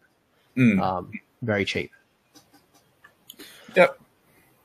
Speaking of cheap, What's the considerations on pricing? Like, how do you guys set your pricing structures? Clint, I'll go to you. You're an experienced man. Yeah, Clint doesn't get to set it, does he? Yeah, that's an interesting question to ask. CanCon sort of dictate how that works. Basically, there's a fixed fee for people to attend to basically pay for the venue, and then I specify a prize pool on top. So I kind of figure out vaguely how much I'd like to spend on prizes, and then that gets added onto the fee. So it's sort of, I think it's about $15 a person or something like that for CanCon. So that goes into a fairly decent pool, and we split it out as much as we can. When I was running independent events, you just had to make sure. So basically, before you set your price, you've got to take into account your venue. What's your venue hire for the weekend? The table hire, any terrain that you might borrow, or be, giving somebody fuel money to drive terrain from Brisbane to Toowoomba for you, or something like that. Like, all that sort of counts. Are you putting food on? When I used to run events in a hall, the same hall where Toowoomba Open's going to be now, when we used to run events in that hall, we'd do lunch. We'd put lunch on for people, and we'd do breakfast on the Sunday. So you factor that into your costings as well. How far are you going with trophies? What's a rough idea there? And then, a little bit of splash money for door prizes and things like that. And then you'd sort of divide that by a reasonable expectations of your players. So if you were running a 50-player event, but you've never run an event before, don't count on getting 50 people. If you count on getting half that, and then you do hit 50 people, then you've got all that extra money to buy bigger trophies or better food or more door prizes or whatever. But being realistic in your budget, I think, is super important when setting your prices. Making sure you cover all the things. I know the first time I ran an event, I didn't factor in making terrain. Like, I figured that that's an investment. And I think it was about 3 years before I paid for all the terrain I made from running events, from running independent events. So, yeah, that's as far as independent non-CanCon events go. And Nick, yourself, anything from your experience? Yeah, like the first thing I look at, and it's generally the biggest cost, is that venue cost. And that's where, like, you've got to kind of work out, because that's the thing that you've got to generally pay beforehand, and it doesn't change depending on how many players. And that's it's generally the biggest cost. So, like, TOing's a lot of work, and we've all done it. We've all put so many hours into events, and you don't want to put so many hours in it because you're not getting paid for your hours, right? But you don't want to put that many hours in and then lose money. Like, that's just an absolute kick in the teeth. So, like, set that budget and figure out how much that venue is, which is your biggest thing, and figure out those minimum things you're going to have to buy, and work out what you can charge so that a reliable amount of people, you can generally figure out how many you're going to get. And like Clint said, if you're saying a 50-player event, but it's your first time, aim for 25, start small or gradually build it, and set your price somewhere so that you can pay that venue off with half the amount of people that you're hoping for. And that way you're not going to lose money, because nothing feels worse than not only have people not turned up to your event, as many as you hoped, and you've put all this time and effort into it, but suddenly you're $500 in the hole because you didn't budget right for your venue. And like, no one wants to be losing money on this hobby. Like, we all drop enough money into it as it is, right? So as far as pricing goes, tournament prices have generally been pretty stable. I remember they used to be you used to be able to factor in $20 to $25 per day. So a 2-day event was generally around $50. That's been creeping up. Some events, the Bendigo guys run really lower cost events. They've got a great deal with their venue, which is awesome. It means you can play a 2-day event for $30 or whatever they charge, which is sweet. And then there's, like, with World of War, we tried to do a more premium event. So what we did is we charged $65 for the event. And we're going to charge a bit more than your average event. Average events between 50, 60 for a 2-dayer. We're going to charge 65, and potentially we'll push that up a little bit next year. I wouldn't go much higher than 70, but we'll push it up a bit higher, and we want people to, feel that the extra inclusion. So we put on lunch, $65, got your lunch both days, got you some tokens, got you a venue with a bar in it and stuff like that. So we went, you know what, we're going to be a bit more expensive. And like the Moonstruck event we ran that at the Ibis Hotel in Melbourne in the CBD. Like this was in a corporate like hotel venue for conferences, and we were charging $85, $90 a head, but you got 2 really good meals, like really big solid meals in the kitchen downstairs, and CBD venue, stuff like that. So you can charge more as long as, again, you set that expectation. If you set the expectation to players that it's going to be a premium event and they're going to get premium, weekend out of it, you can charge that premium price. If you set the expectation that it's going to be, the cheap, not cheap and nasty, but a very simplified event, but then you're charging $80 a head, again, players will be unhappy. I would add, just work out your cost before you work out your pricing. So think about those things that, I know when I did my Sydney GT and I've moved to a large event, like I've got one of the largest leagues clubs in Australia, or at least in Sydney. It's a premium event, and it's a beautiful event, but it costs money. So I knew that I needed to get X amount of bums on seats. I knew that, I needed a certain amount of trophies. But before I went and got trophies, I thought about, at a certain amount of players, maybe let's say it's top 30 or top 40 players, I would only get certificates. I'd print off some nice certificates at Officeworks, and then anything more than, say, 30 or 40 people, that allows me to get trophies. And the more players I'm getting, the more funds that I have, which means I can invest those dollars in other places, so I can make more trophies or more prize support or whatever it might be. So some things to consider as well is exactly what Nick said. Don't go in the whole $500 to $1,000, because I've seen TOs fall into those traps in the past. It feels bad for them. It feels bad for us when I hear that a TO's lost money putting on an event for me. But at the same time, part of that's the budgeting and also the expectation setting. So it's a fine line, and look what other people are doing, and see where you can pull your resources as well. I know Chris Welfare, for example, is lending me 5 battle mats. Travis is lending me 40 tables that I can use at Sydney GT. So I don't have to buy everything up front. Ask people around, whether it's those games clubs, whether it's the players, or even TOs like me. Maybe I can lend them to you, or for a small fee that I can reinvest in my own terrain. So take advantage of the other people around you.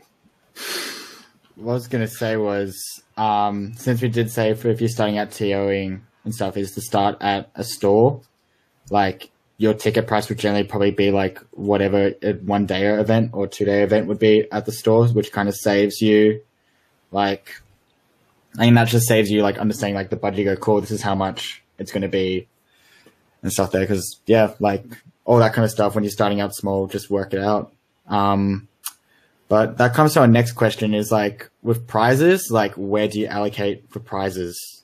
If that makes sense. Where, is it mainly, do you guys mainly put stuff in for the hobby side or the gaming side, or what is the general plan on prizes or ideas for prizes? This year we've seen a sword, CanCon we saw a hammer, and then I'm pretty sure we saw a flask at Lords of War. So what do you guys do for prizes and stuff when it comes to TOing? Clint? I think it's important to reward the different aspects fairly equally.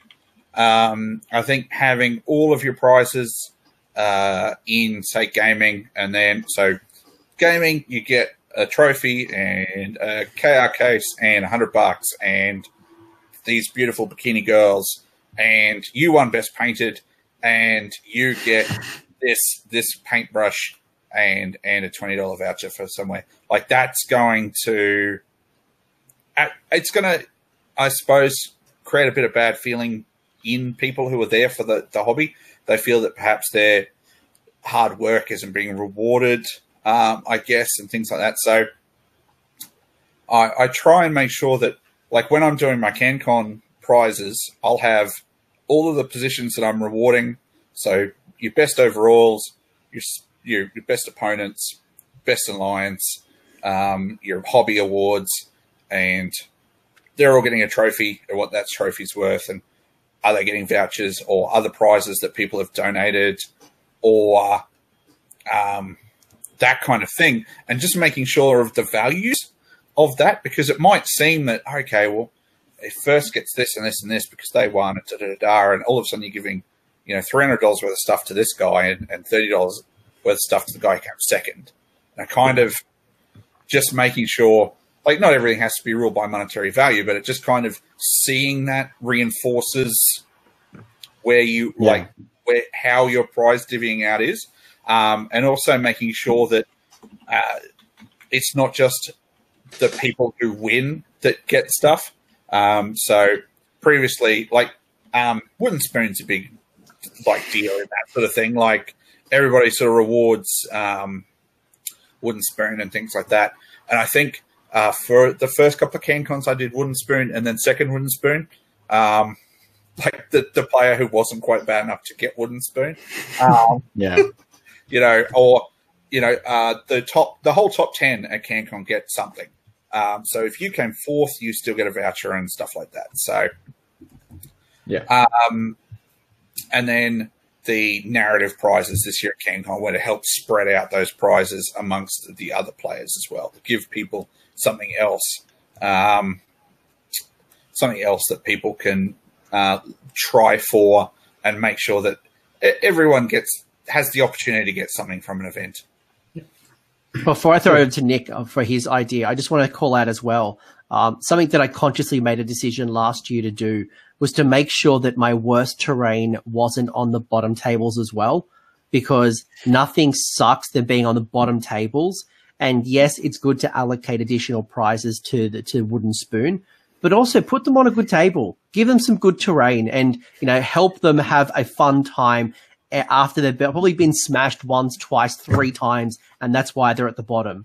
So that's a consideration that I would call out if you're not already doing. And some of the best painters are the worst players. So some of the best looking armies are going to be down the bottom of the event. So why wouldn't you have the nice terrain down there? Because then you can take pretty photos, right? Yeah. At first CanCon, we were on a corner. So I made sure all the good armies, all the nice armies, were around the outside where people walked. So as they walked past, they got to see all the really nice armies. Is that why I was in the corner? Far out. So people kind of got to see the nice stuff as they walked past. Why would you not try and market the game that way? Yeah. So put the best looking players on the edge. Sometimes it's both. Shout out to my boy Danny Carroll. Yeah, so for Lord of War, we were really lucky. We had some really good sponsors supporting the event, and they gave us the ability to, and something we really wanted to focus on was sharing the love. So from a budgetary perspective with the prizes, my first focus is trophies, and I'll happily spend more on trophies than I will on prizes. Because at the end of the day, we all spend a lot of our disposable income on toys, and so getting a $100 voucher, it's cool, but at the end of the day, you look at how much we spend on the hobby some years. A $100 voucher is a drop in the pool, right? Drop in the ocean. Yeah. So cool trophies, things you can take away and put on your shelf and go, hey, cool, I went well at that event. It's a memento that reminds you of the good time you had at that weekend, which a unit of dudes that you paint up maybe won't. So the first thing for me is trophies, and people like prizes as well. And when you've got the budget, it's good to do both. But yeah, for me, we did trophies and we did prizes, and we tried to really spread the love with the prizes. Tyson's just mentioned top-heavy prize structures don't work in AOS, and that's something we tried to step away from a little bit. If you're winning the event, you're probably already having a great time. You don't need to go home with a crazy amount of stuff. We had the budget to do a decent amount of stuff, but what we also got to do was just spot prizes. And we had funny prizes for like most medium player, which was the player that ranked dead in the middle and, last place. But we also had, we had 8 trophies, I think, 9 trophies for 9 little medals for anyone who got a painting nomination. We had medals for anyone who got a judge's painting nomination. So we got to do that. We got to do extra sports prizes, things like the most sporting team. So the South Australian guys won that as a group, which is cool. But then we just sent Nick Gentili around with a bunch of product, and he would randomly rock up at tables and be like, play rock, paper, scissors for this general's handbook. Play rock, paper, scissors between the two of you for some contrast paints or some paints or some brushes or something. So and that we kind of focused on those lower end tables where people potentially weren't picking up the prizes that they at near the top. And so it just spreads the love, and it makes everyone feel included, and everyone walks away with a little bit of something. Yeah, something that I did last year that seemed to be really popular that I'm bringing back, and I know Doom and Darkness stole it for Saggy T, was I did something each round. I had what was called a negative achievement, where the first person, like let's say round one, the first 3 people to fail a 3-inch charge could come up to me at the TO desk and take a prize away. Then the next one might be trying to cast a spell with a double 1. If they failed it with a double 1, they walk away with a prize. Very similar vein to Nick. If someone's having a bad time and, that roll just doesn't go their way, it's a nice way to spread the love. And I think if I think of an event who spreads the love the most, I've got to give credit to the Bruce Hammer boys who, you walk away with a set of 5 Bruce Hammer dice, you walk away with a sticker, you walk away with a combat gauge, you walk away with a nice little swag kit. Clint, I know you do it. Nick, I know you do it. A lot of events do it, but certainly making sure everyone walks away with something. And these accessories don't have to cost a lot. Whether they're 3D printed, like what I'm supporting a Warcry event with coming up soon, whether they're acrylic, whether, they don't have to be expensive, but spreading the love is important, and not just going top heavy, as Tyson's already pointed out. Yeah, if you've got 50 players and you're charging everyone $50-$60 to play, you can find $1 or $2 each. It's $100 out of your budget to give everyone a combat gauge, one of the 3-inch gauges, because everyone collects those and from different events and stuff. They're not expensive. They're little acrylic things, like heaps of places will do them up for you, and it just gives everyone something to take home, no matter where they finish. No matter what happens, they get to take something home, and that's a good feeling for players. Nick, question from Tristan Gray, and he said, for a smaller tournament, let's say it's an 8 to 12 player tournament, what do you think the most important thing you'd want to offer them? Tough one. What's the most important thing? I'm trying to think what the budget would be. Like just a small prize, like a certificate. Most important thing is just run a good event where everyone walks away having a good time, because your budget probably won't cover much with that many players, and that's where you want to run it in a store, because a lot of stores will go, and like Good Games in Melbourne are really great with us. They go, we're going to charge everyone $20, $25 a head, but you know what? We'll give you that back in store credit for prize support. So you don't have to worry about prize support. Then you print off some certificates. You give everyone some certificates. They get a little gift card. You can't lose money on the event because they're just charging you per player, and you get a little bit of prize support. And a lot of stores will be open to that. It might not be full, but they might give you half your value back in vouchers. And, it works for the store, works for you. Win-win, right? Yeah, absolutely. What's the best way to promote an event? Let's say I've set up the event, I've done all this great work, and now I'm ready to tell the world about my awesome event. How do you promote the event? And let's assume that you don't have a podcast or a YouTube channel. Start drama on Twitter. I was going to say that. Start drama on Twitter. Make people talk about your event. Start drama so everyone blocks you, and then you can't reach anyone. I don't know. I don't know, Anthony. What is the best way to promote an event? Because I think you're all over MySpace. You're all over Bebo. I've had a singing. Is Bebo still a thing?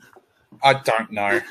You would know out of all of us. I've had a singing telegram at my office this week saying that Sydney GT is coming up. So, yeah. Basically, if it's a local event, get your locals. Like, if it's an event at a store, get them to put it on their Facebook page and talk about it. Maybe like once a week until they, just a post once a week, just reminding people that it's happening. If you basically, I think pretty much every region in Australia now has a Facebook group that is dedicated to their AOS community. You know, Sydney's is huge and covers pretty much most of Australia, not just Sydney. There's a Queensland one. There's like a Southeast Queensland one. You know, the Northmen have one. You know, Bendigo Boys. There's a Melbourne one, South Australia, whatever. Get in that group and shout out about your event. You know, let people know it's coming up. You might live in some obscure part of your state and think that nobody's going to pay attention, but you'll find a couple of people on there that you may not have met before that will be interested in coming to your event. You know, the first ever event that I ran in Toowoomba was like 12 players, but we had folks come from Brisbane who I'd never met before, and they're like, they'd seen that there was this AOS event happening in Toowoomba, you know, an hour's drive away, hour and a half drive away. They're like, cool, we'll go to that. And now, you know, those people are, you know, they are integral to the scene, you know. So Facebook groups are a really good thing to do. The Australian Age of Sigmar group has an event calendar, which is really good. Lets people know when events coming up. It's also really good for when you're on a schedule your event, because it tells you when all the taken weekends are already. But yeah, if you get your event on there, it gets shouted out on stuff as well. So that's where I get that list that I showed you guys earlier. Like, and I'm sure there are other creators out there who are stealing that. I'll shout out for our international reps as well. Places like TGA. Absolutely, yeah. A lot of people use TGA, especially the overseas guys. Okay. I want to ask Nick in a second, but even Michael Thompson called out, you know, go to CanCon and tell everyone. I think there's two folds in that. One, get to know people. I think the more that you're meeting people and having either online conversations or offline conversations, the moment they see that, you know, Liam's putting on an event and they know Liam, they like Liam, they trust Liam to a degree. Who are these people? Well, there's probably a couple of them out there. But if they did like Liam and trust Liam and they're like, oh, Liam's putting on an event, or maybe, you know, because Liam's a nice guy, he might shout it out to on his Twitter or his Instagram, you know, get him to help you spread the word as well. You know, if I was setting up an event for the first time, I'd use someone like Dan AOS Shorts and be like, hey, man, can you shout out my event? Tell the world. Tap into people to help amplify that message. Yeah. It's networking, and we did it for Lord of War, because a bunch of the people who were at Lord of War we hadn't really seen before, and we at CanCon, like, we launched I think we sold tickets 2 weeks after CanCon, and at CanCon we would talk to people and we'd say, hey, we're running an event in a couple of weeks, keep an eye on it, Lord of War, you know, this is what we're trying to achieve. So you just network, you talk to people. But one of the points you raised earlier, Coach, was the have a podcast. You don't even need to have one. Like, you don't even need to have one, because, and you guys will be the same. If someone messages us at the Dwellers and say, hey, I'm running an event in a couple of weeks or in a couple of months, this is the event, can you give me a shout out? We'll do it, and we'll happily shout it out, because we want to see the scene grow. And exactly what you did at the start of this show was you showed the upcoming calendar. And so get yourself on that calendar. Even if you're not, you know, doing a podcast or creating content, send us a message, and, you know, send Clint a message, send Anthony a message. You know, they'll mention you on the show, and people will listen to that and go, okay, cool. That's something to keep an eye on. And, you know, you don't have to pay money for that kind of stuff. It's easy, because we want to see the scene grow, and we'll shout out events all the time. Yeah, and I was obviously joking about that, but last year I ran three events: the team event, the narrative event, and my first GT, and that was before no. How long have I had this channel for? It's very early on in the channel. It was very early on. Like, I didn't have a large audience at that time, but I think, you know, use the content creators out there, and I've shown you already a list of either podcasters and, you know, people like Gabe who have a blog. You know, use people who are really good on Twitter and Instagram. You know, hit up those Facebook groups. There are large voices you can tap into. Scale. Liam. Yeah. You gonna say something? No, I'm literally just like saying like TGA and all that stuff, and I literally just got a notification from TGA. I was like, oh, so we literally talked about that. Ben, I hear whispers that Ben Curry might have new scenery dice in the next 2 weeks. Just maybe that's what that message is about. No, he was literally telling me to go to his Blood and Glory event. I'm like, no, not happening. Is he telling you to get accommodation for it? Yeah. That was the funniest last year. But there's marketing, and then there's like too much marketing, right? And there's the Ben Curry version of marketing. By the way, Blood and Glory was excellent 2 years ago. I would definitely go back. Confirm Warhammer hero Ben Curry. Let's look at it. Well, I met him prior to being a Warhammer hero, so maybe he's got the ego. No. What do we reckon? We're going to nominate Clint this year? Yeah, we'll nominate Clint. No, I feel like he's past it. I'm ready to nominate. I want to nominate Smorgan. Maybe if he'd made CanCon 300 nomination. Yeah, maybe if he made CanCon 300, he got a chance. Smorgan has like 4 Twitter accounts. I feel like he has got a larger voice in the community than Clint now. All right, Smorgan for president.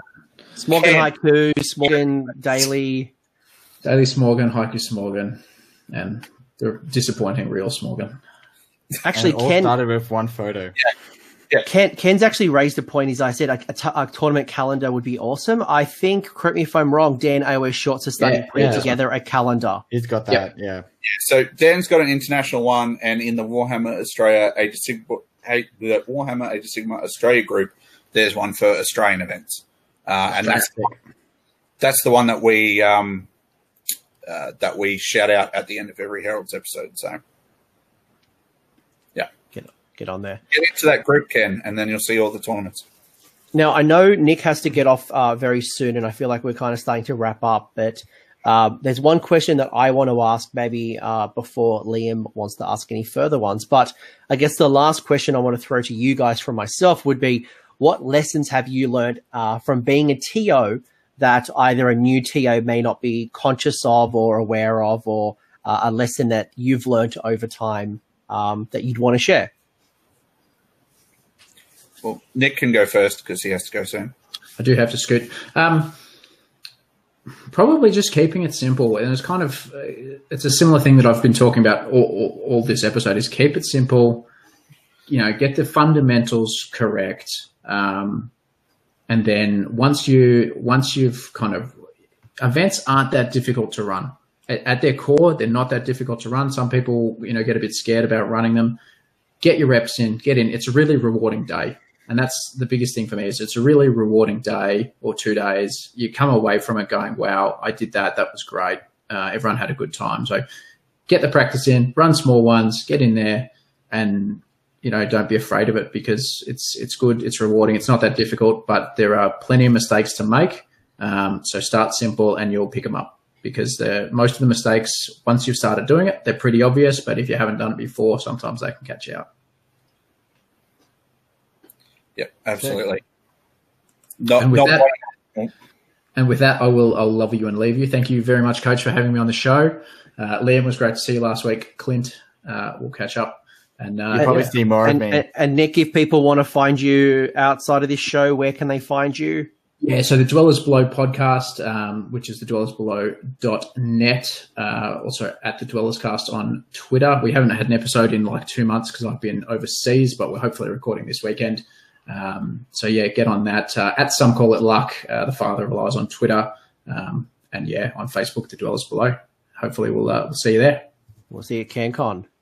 Indeed. Thank you very much for having me, and good luck for Sydney GT. Unfortunately, it was too close to my big Europe trip that I couldn't head up there. I'll hopefully be up at Runex, though. We'll hopefully have a Dwellers team, so hopefully we'll see heaps of people there, because that's going to be awesome. Yeah, it's going to be a really good one. But we haven't wrapped up chat. We're just going to drop Nick off. So thanks very much. Love you guys. See you, mate. Don't fail your strength test. Well, it's really big me. So Clint, what things have you learnt as a TO that someone may not have learnt yet? Do not bite off more than you can chew. It may seem like a good idea to bake your first event a 2-day GT or something like that. Don't do that. Run a store event. Run a small 1-dayer. Run something nice and simple, because you will learn lessons from that whether it's how well you schedule, how well people in your area respond to events. It was interesting. The first time I ever ran an event, breaking my own rules, I ran a 2-dayer. And unfortunately, so what had happened was we had a TO in Toowoomba who was running events, had left a really bad taste in people's mouths. He'd taken people's money and disappeared and things like that. There's a whole bunch of stuff there. So when it came time for me to run an event, people were like, well, Toowoomba is, dodgy. Do I want to waste my time, even though this is a different guy? So instead of having the 30-odd people who had said that they would come to this event, I had 20. So, yeah, it was a bit much to do all at once. And if I had my time again, I'd just run something simple. But I think organization, every year I learn how to organize certain aspects of the tournament better. And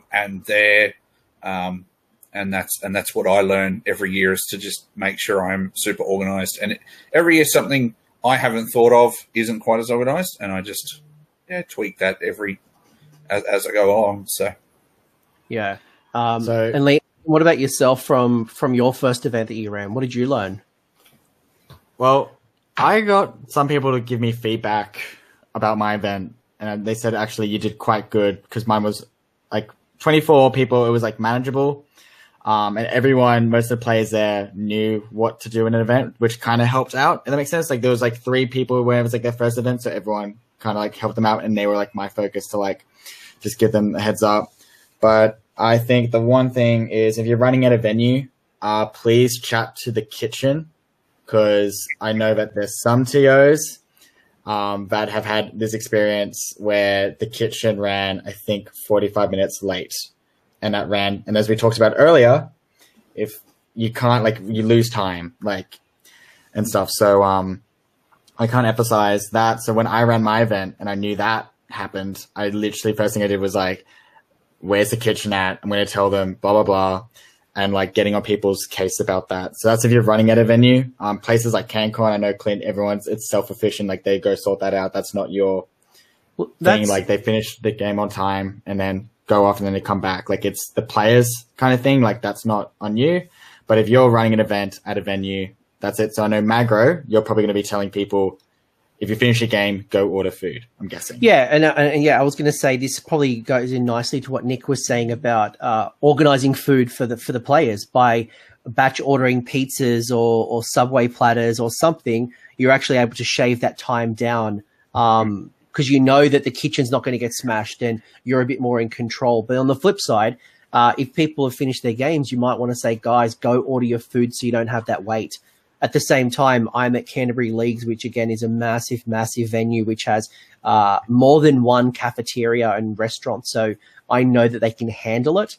But if I was concerned that they couldn't handle the 100-odd players, then I would just need to make sure that my lunch break was larger. Or I need to find ways to sharpen up that time, which kind of goes into a question that I know, Liam, you're going to answer from the chat. Okay, so Tristan asked us round times 2.5 or 2:45. My answer is 2:45, just because I know for a fact as a player, especially a competitive player, when I go through my opponent's list, I spend 10 minutes running through my list and their list and deployment and getting the scenario down pat. Like that's for me. And also that extra 15 minutes is important because I do know that it sucks when you run out of time, and most times all you need is that extra 10, 15 minutes to get an actual perfect score, or like the right score, if that makes sense. Because I know in some scenarios you need 3 turns or 4 turns to actually get a score or like a final thing result.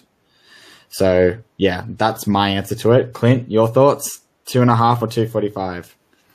2:45. Look, I'd love 3. But just that makes the day so long. Not just for TOs, but also for players. Like there's a lot of brain work that goes into playing Warhammer, and by the end of the day, you might have just stood around for all of your day, but you are tired. And 3 hour times is for 2,000 points is probably, it's also possibly just a tad too long. So it's 2 hours 50 is probably the right amount of time. Yeah. Yeah. But my thoughts are, it depends on your audience. I know that's not a very helpful answer, but it's thinking about, do you have new players or inexperienced players? Newer players may need more time. How complicated are you going to have the game? Will you be using scenery tables, the Realmscape features, realm spells? Are they custom scenarios? Are they scenarios that you're announcing on the day? Some tournaments will announce each round by round, or some will tell them which 5 scenarios they're playing well in advance. So if you are going to go down this 2.5 to 245, you need to find efficiencies. You might, as a tournament organizer, have each of the pieces of terrain already labeled for the table, whether it's mysterious or arcane. You may look for efficiencies like having a cheat sheet and the scenarios in advance, and they can have something on the day, so they're not flicking through books. And what I've done is I've collated the Realmscape features with the scenario on a 1-pager. So that they're not flipping between books and they're not getting confused. It's just clean, and they can also practice in advance. So, and also might think about the venue. I know some venues may not open till 10 o'clock, or, you don't want people to go into their dinner break. So, think of your audience, think of your location, think about the game that you want to run. 245, I think, is better, but yeah. So Magro, for your event, you're doing 2,500 points. Mm-hmm. How long's yours? 3 hours 15. 3 hours 15. Okay, cool. Yeah, and one of the ways that we found that as well is I asked the players. I said, guys, do you want to do 3 hours, 3:15, or 3.5? 3:15.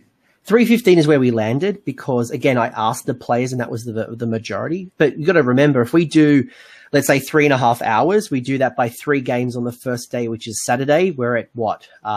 Plus a lunch break. 10 hours. Plus a lunch break. We're almost at the 12-hour mark. That's not considering registration and the breaks in between. Do people want to do 12 hours? It's a long day and then come back for day 2?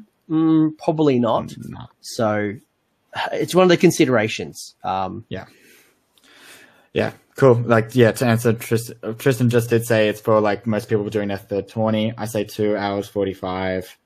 And that's just me because I do know that I spend, especially in the current moment with my record, I need to be super clear with my rules, and also me and Magro are working on my presentation on my list.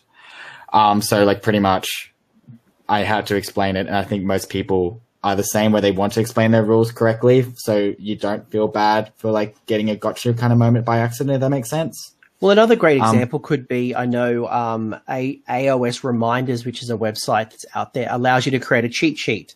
So again, to help speed up play, you might look for resources like that, or give them tokens to mark the terrain features. Just finding efficiency so they've got more game time. Yeah, exactly. So hopefully that helps you out, Tristan. Tristan does say thanks. One question I do really want to ask, because Clint, I think you have probably experienced this, especially in the past year. Have you ever had to handle player conflict, and what did you do? There's been player conflict on certain different things. What sort of, are we talking in-game conflict or out-of-game conflict, or all the conflict? All of the conflict. Okay. All the conflict that there's a high chance that I may have gotten involved in. Look, I think it's a case of listening to both players' cases, and then coming to a fairly quick decision as far as the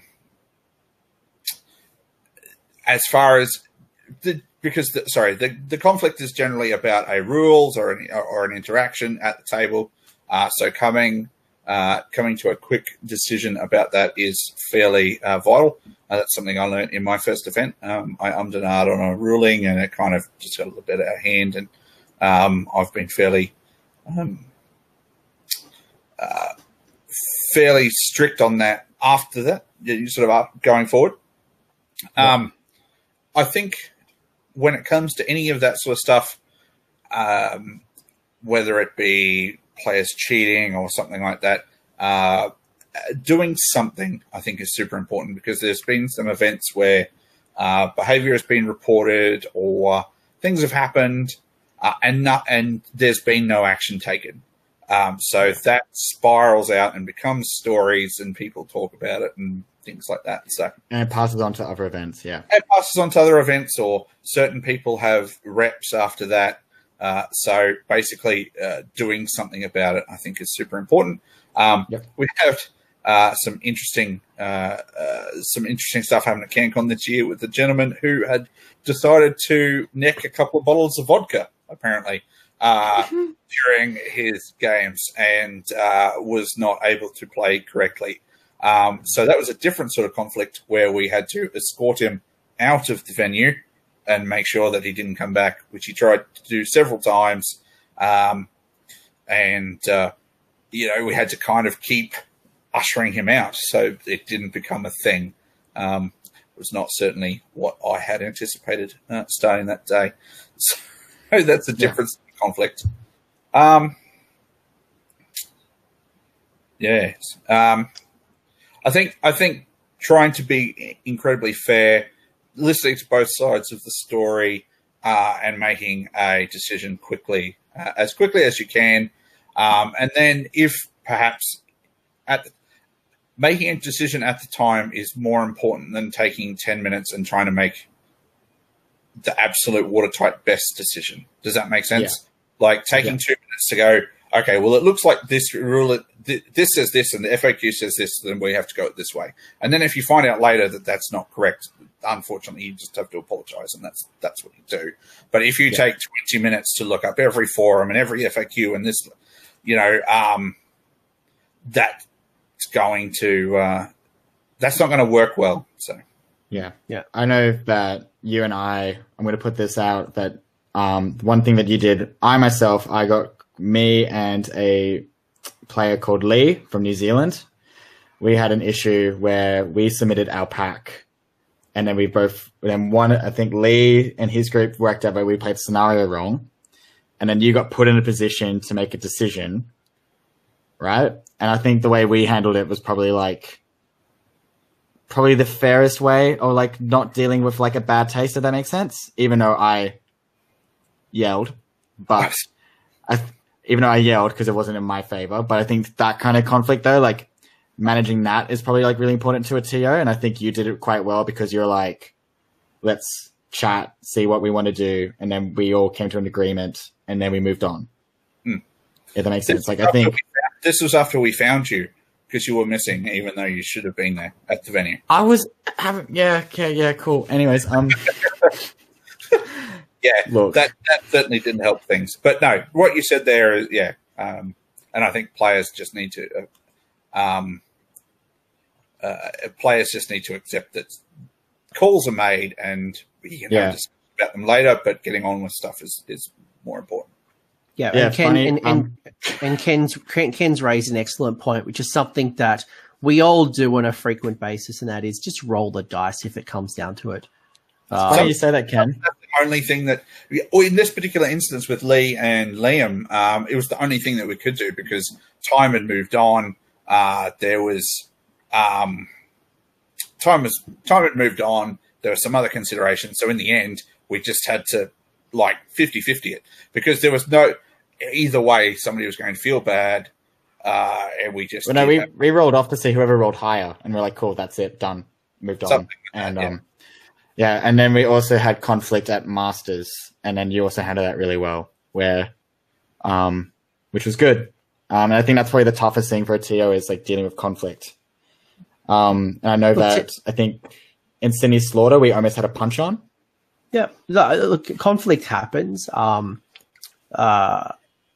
some players just rub each other the wrong way. I think it's just, we're forcing interaction, and unfortunately, whether it's a manner, whether, someone might think they're rude, or they've seen something about them online, or they don't like the army and it's just, put in a bad position, or maybe they've had a bad day before they got to the event. Like, conflict happens. We need to accept that we need to show strong leadership and make tough calls. Tyson made a really good comment, is just sticking to your calls. Absolutely. And know that you're going to make mistakes. It happens in sports. It happens in business. It's going to happen here. And I think we as players all appreciate and recognize that if you are doing things not biased, you are listening to both sides and making the best decision with the information that you have. It's a tough call, but unfortunately it has to happen. Don't let it get into a punch on. Yeah, absolutely. Like, I know for a fact, for me, I've rubbed countless people the wrong way. But has communities. Look, I've improved quite well. But yeah, like, and I remember at CanCon, I had an opportunity to make a better, like, pretty much fix it. And I do remember that matchup, and everyone who was at Masters were, like, literally getting the popcorn ready because they're expecting a second show. And yeah, and then, like, when you rub someone off the rating, you just try and make it fixed. And that's probably the best way. And, like, and the best thing was, like, none of the TOs. Oh, no, wait, I think one TO did say, I forgot who it was, said, like, Liam, can you try and make this the best outcome possible? Because we don't want another run like Masters. And then, like, that was it. And then, like, I think both me and that player's reputation then was fixed, where everyone's like, oh, they're not as bad, if that makes sense. And I think that was really cool. But yeah, next question. When you got started with running events, I know, Clint, you started making terrain last year. Is that Sorry? right? You started making terrain last year for, like, last year's CanCon. Like, I remember you pretty much started doing your own terrain when you less relied on other people. If that makes sense. I've made terrain for every year. Every year? Okay. Right back from when I was running stuff in 8th edition. Okay, cool. So how much of it now have you went from borrowing people's terrain to now it's your own? Okay. So the first 2 years, we did it mostly us, with just a couple of borrowed tables and things like that. This year, for 2019, we doubled in size, and a bunch of communities decided, like, threw up the hands and said, look, well, we can give you 10 tables, or we can do this or that. That was really cool. Really appreciated. We had some issues come out of that, though, unfortunately. Terrain mix-ups. One person who lent me a mat, his went walking, which I don't believe is somebody pinching it. I reckon it's just in somebody's mat stash somewhere that they haven't noticed. So for 2020, we're going back to just our terrain. And so I've been working my butt off to make enough terrain for all of the tables. And obviously GW have come to the party and given us a stack of stuff, which it might have seemed like a huge stack, but when you're doing sort of 5 or so pieces of terrain a table for 120 tables, it didn't sort of go as far as I'd hoped. So yeah, I make terrain all the time. I mean, if you're a newer TO, obviously it's a lot easier to manage this, and also being accountable for people's stuff. Again, I'm borrowing 5 battle mats from Chris Welfare, so I need to make sure that my inventory and the way I manage my games make sure that I give back those 5 mats the way that Chris gave them to me. A great thing that I saw the Mitzi and Jimbo show guys do at Adepticon was actually made up little coasters for drinks to make sure that everyone had a drink coaster on the table, so people weren't leaving their food and their drink and ruining battle mats. So having those kind of things in mind preserves, but also I'm going to write on the back of the mats with like a silver metal texture, Chris, Deke, anyone who's lent me their battle mats to make sure that I give them back what they've given me. So obviously CanCon 200 players, it's a bit harder to manage inventory, but certainly at a smaller level, don't be afraid to borrow. Just be accountable on what you're borrowing and make sure you give it back the way it was received. Yep. Yeah. And if you're running stuff in a store, generally a store will have a bunch of terrain anyway. They might have 10 tables, but they might have sort of five AOS and 5 40K. So, you might need to scrape together 5 more AOS tables or something like that. But being able to borrow terrain from a store and things like that is super helpful. And a lot of groups are very a lot of groups and a lot of people are very happy to help out events get the terrain they need, because we all want to play on boards that look good. Yeah. And a great example is I'm giving Travis a free ticket to Sydney GT because he's bringing up 40 tables for me.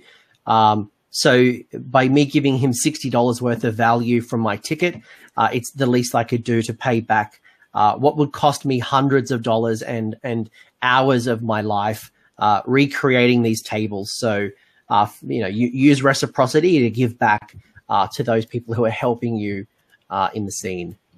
Mm-hmm. Yeah. Cool. Anything you guys want to call out from like sponsorships and how you're able to, like, Clint, when you speak to your sponsors, how are you approaching them? What are you saying to them?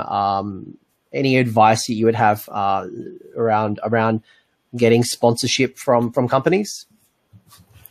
I think the thing that I've sort of learned over the past couple of years is to find people who engage in the Age of Sigmar space and talk to them first and sort of say, and talk to them about what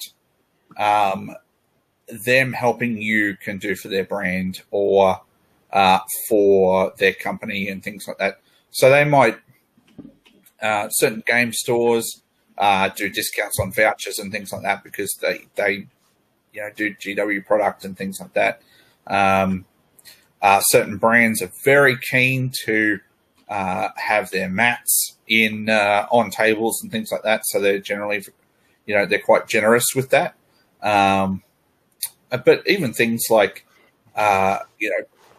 brush companies and or talking to people who make the acrylic products that you're going to be putting them in your players packs already. So if they can add a little logo to the corner of them or something like that, but they're willing to do that and give you, 20 or 30% off the price of the stuff, then that's you helping them get their name out there for other events or other people, like people might order their other products. And it's also making sure that you're making people's money go further. You're getting this prize. This prize money comes essentially, it's the players' money that you're working with, and if you can make that stretch by working with your sponsors, that's a good thing for everyone. So yeah, sick. Yeah, the advice that I would give, I think. So Anthony, do you want to tell a funny story about one of your sponsors that happened the other day? No, I would rather not. All I would say is persistence pays off. But more importantly, the advice that I give TO is I think I've been quite successful with the amount of sponsors I have for Sydney GT. I'm actually, when I look at it, I'm quite overwhelmed and hashtag blessed just with the sheer amount. But I think, one, you've got to ask. If you don't ask, you don't receive. So be open to rejection. Know that things take time. But more importantly as well, you need to think about what's in it for me.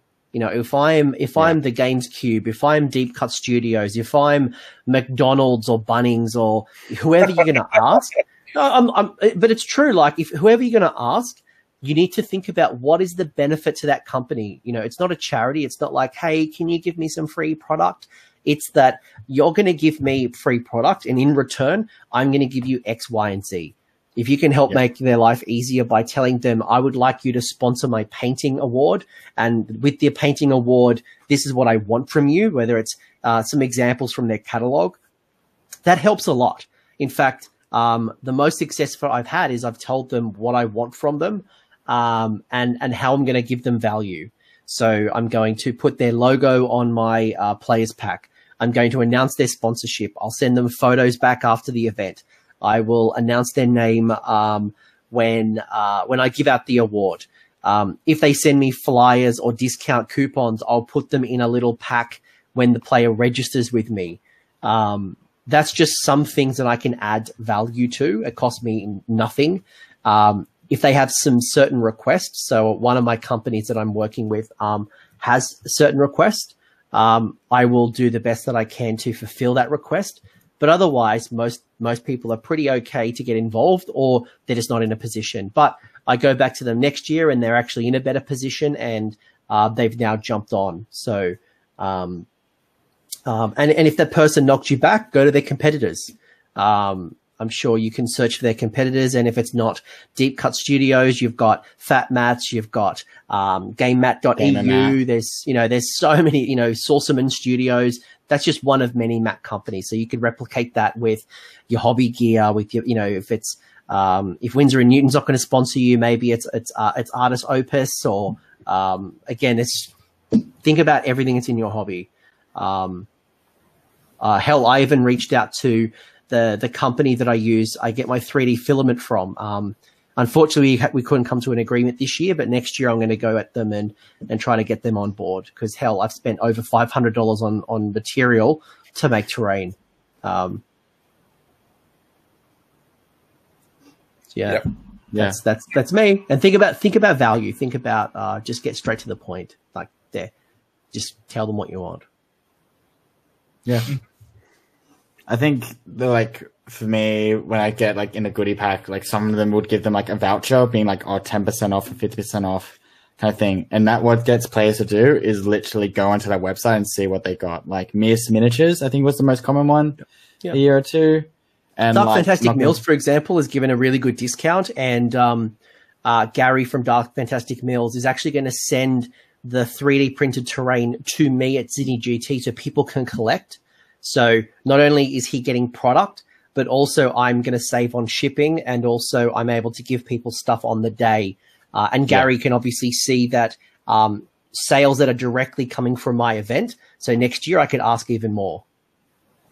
Yeah, that kind of stuff, anything where if you just ask them oh, hey, can I get some vouchers and stuff, that's pretty much marketing for them, for that company. It's just something so simple. So yeah.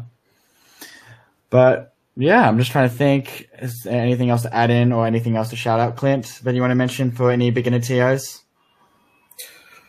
Not really. I think we've probably gone over quite a lot here, and in a lot of detail.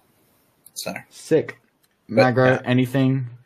My only advice, really, the last thing I'd probably say that I haven't really directly said is that when you're putting out an event, work backwards. Think about who is my target audience at my event. Is it top tier competitive players? Is it the people who just want to play Warhammer for a weekend and roll dice and have fun? Is it the painters? Who is my target audience? Build your event for that target audience. So Sydney GT for me is about the middle of the pack. I obviously offer something of value to the top tier players, the people who want to smash face and get first, second, and third.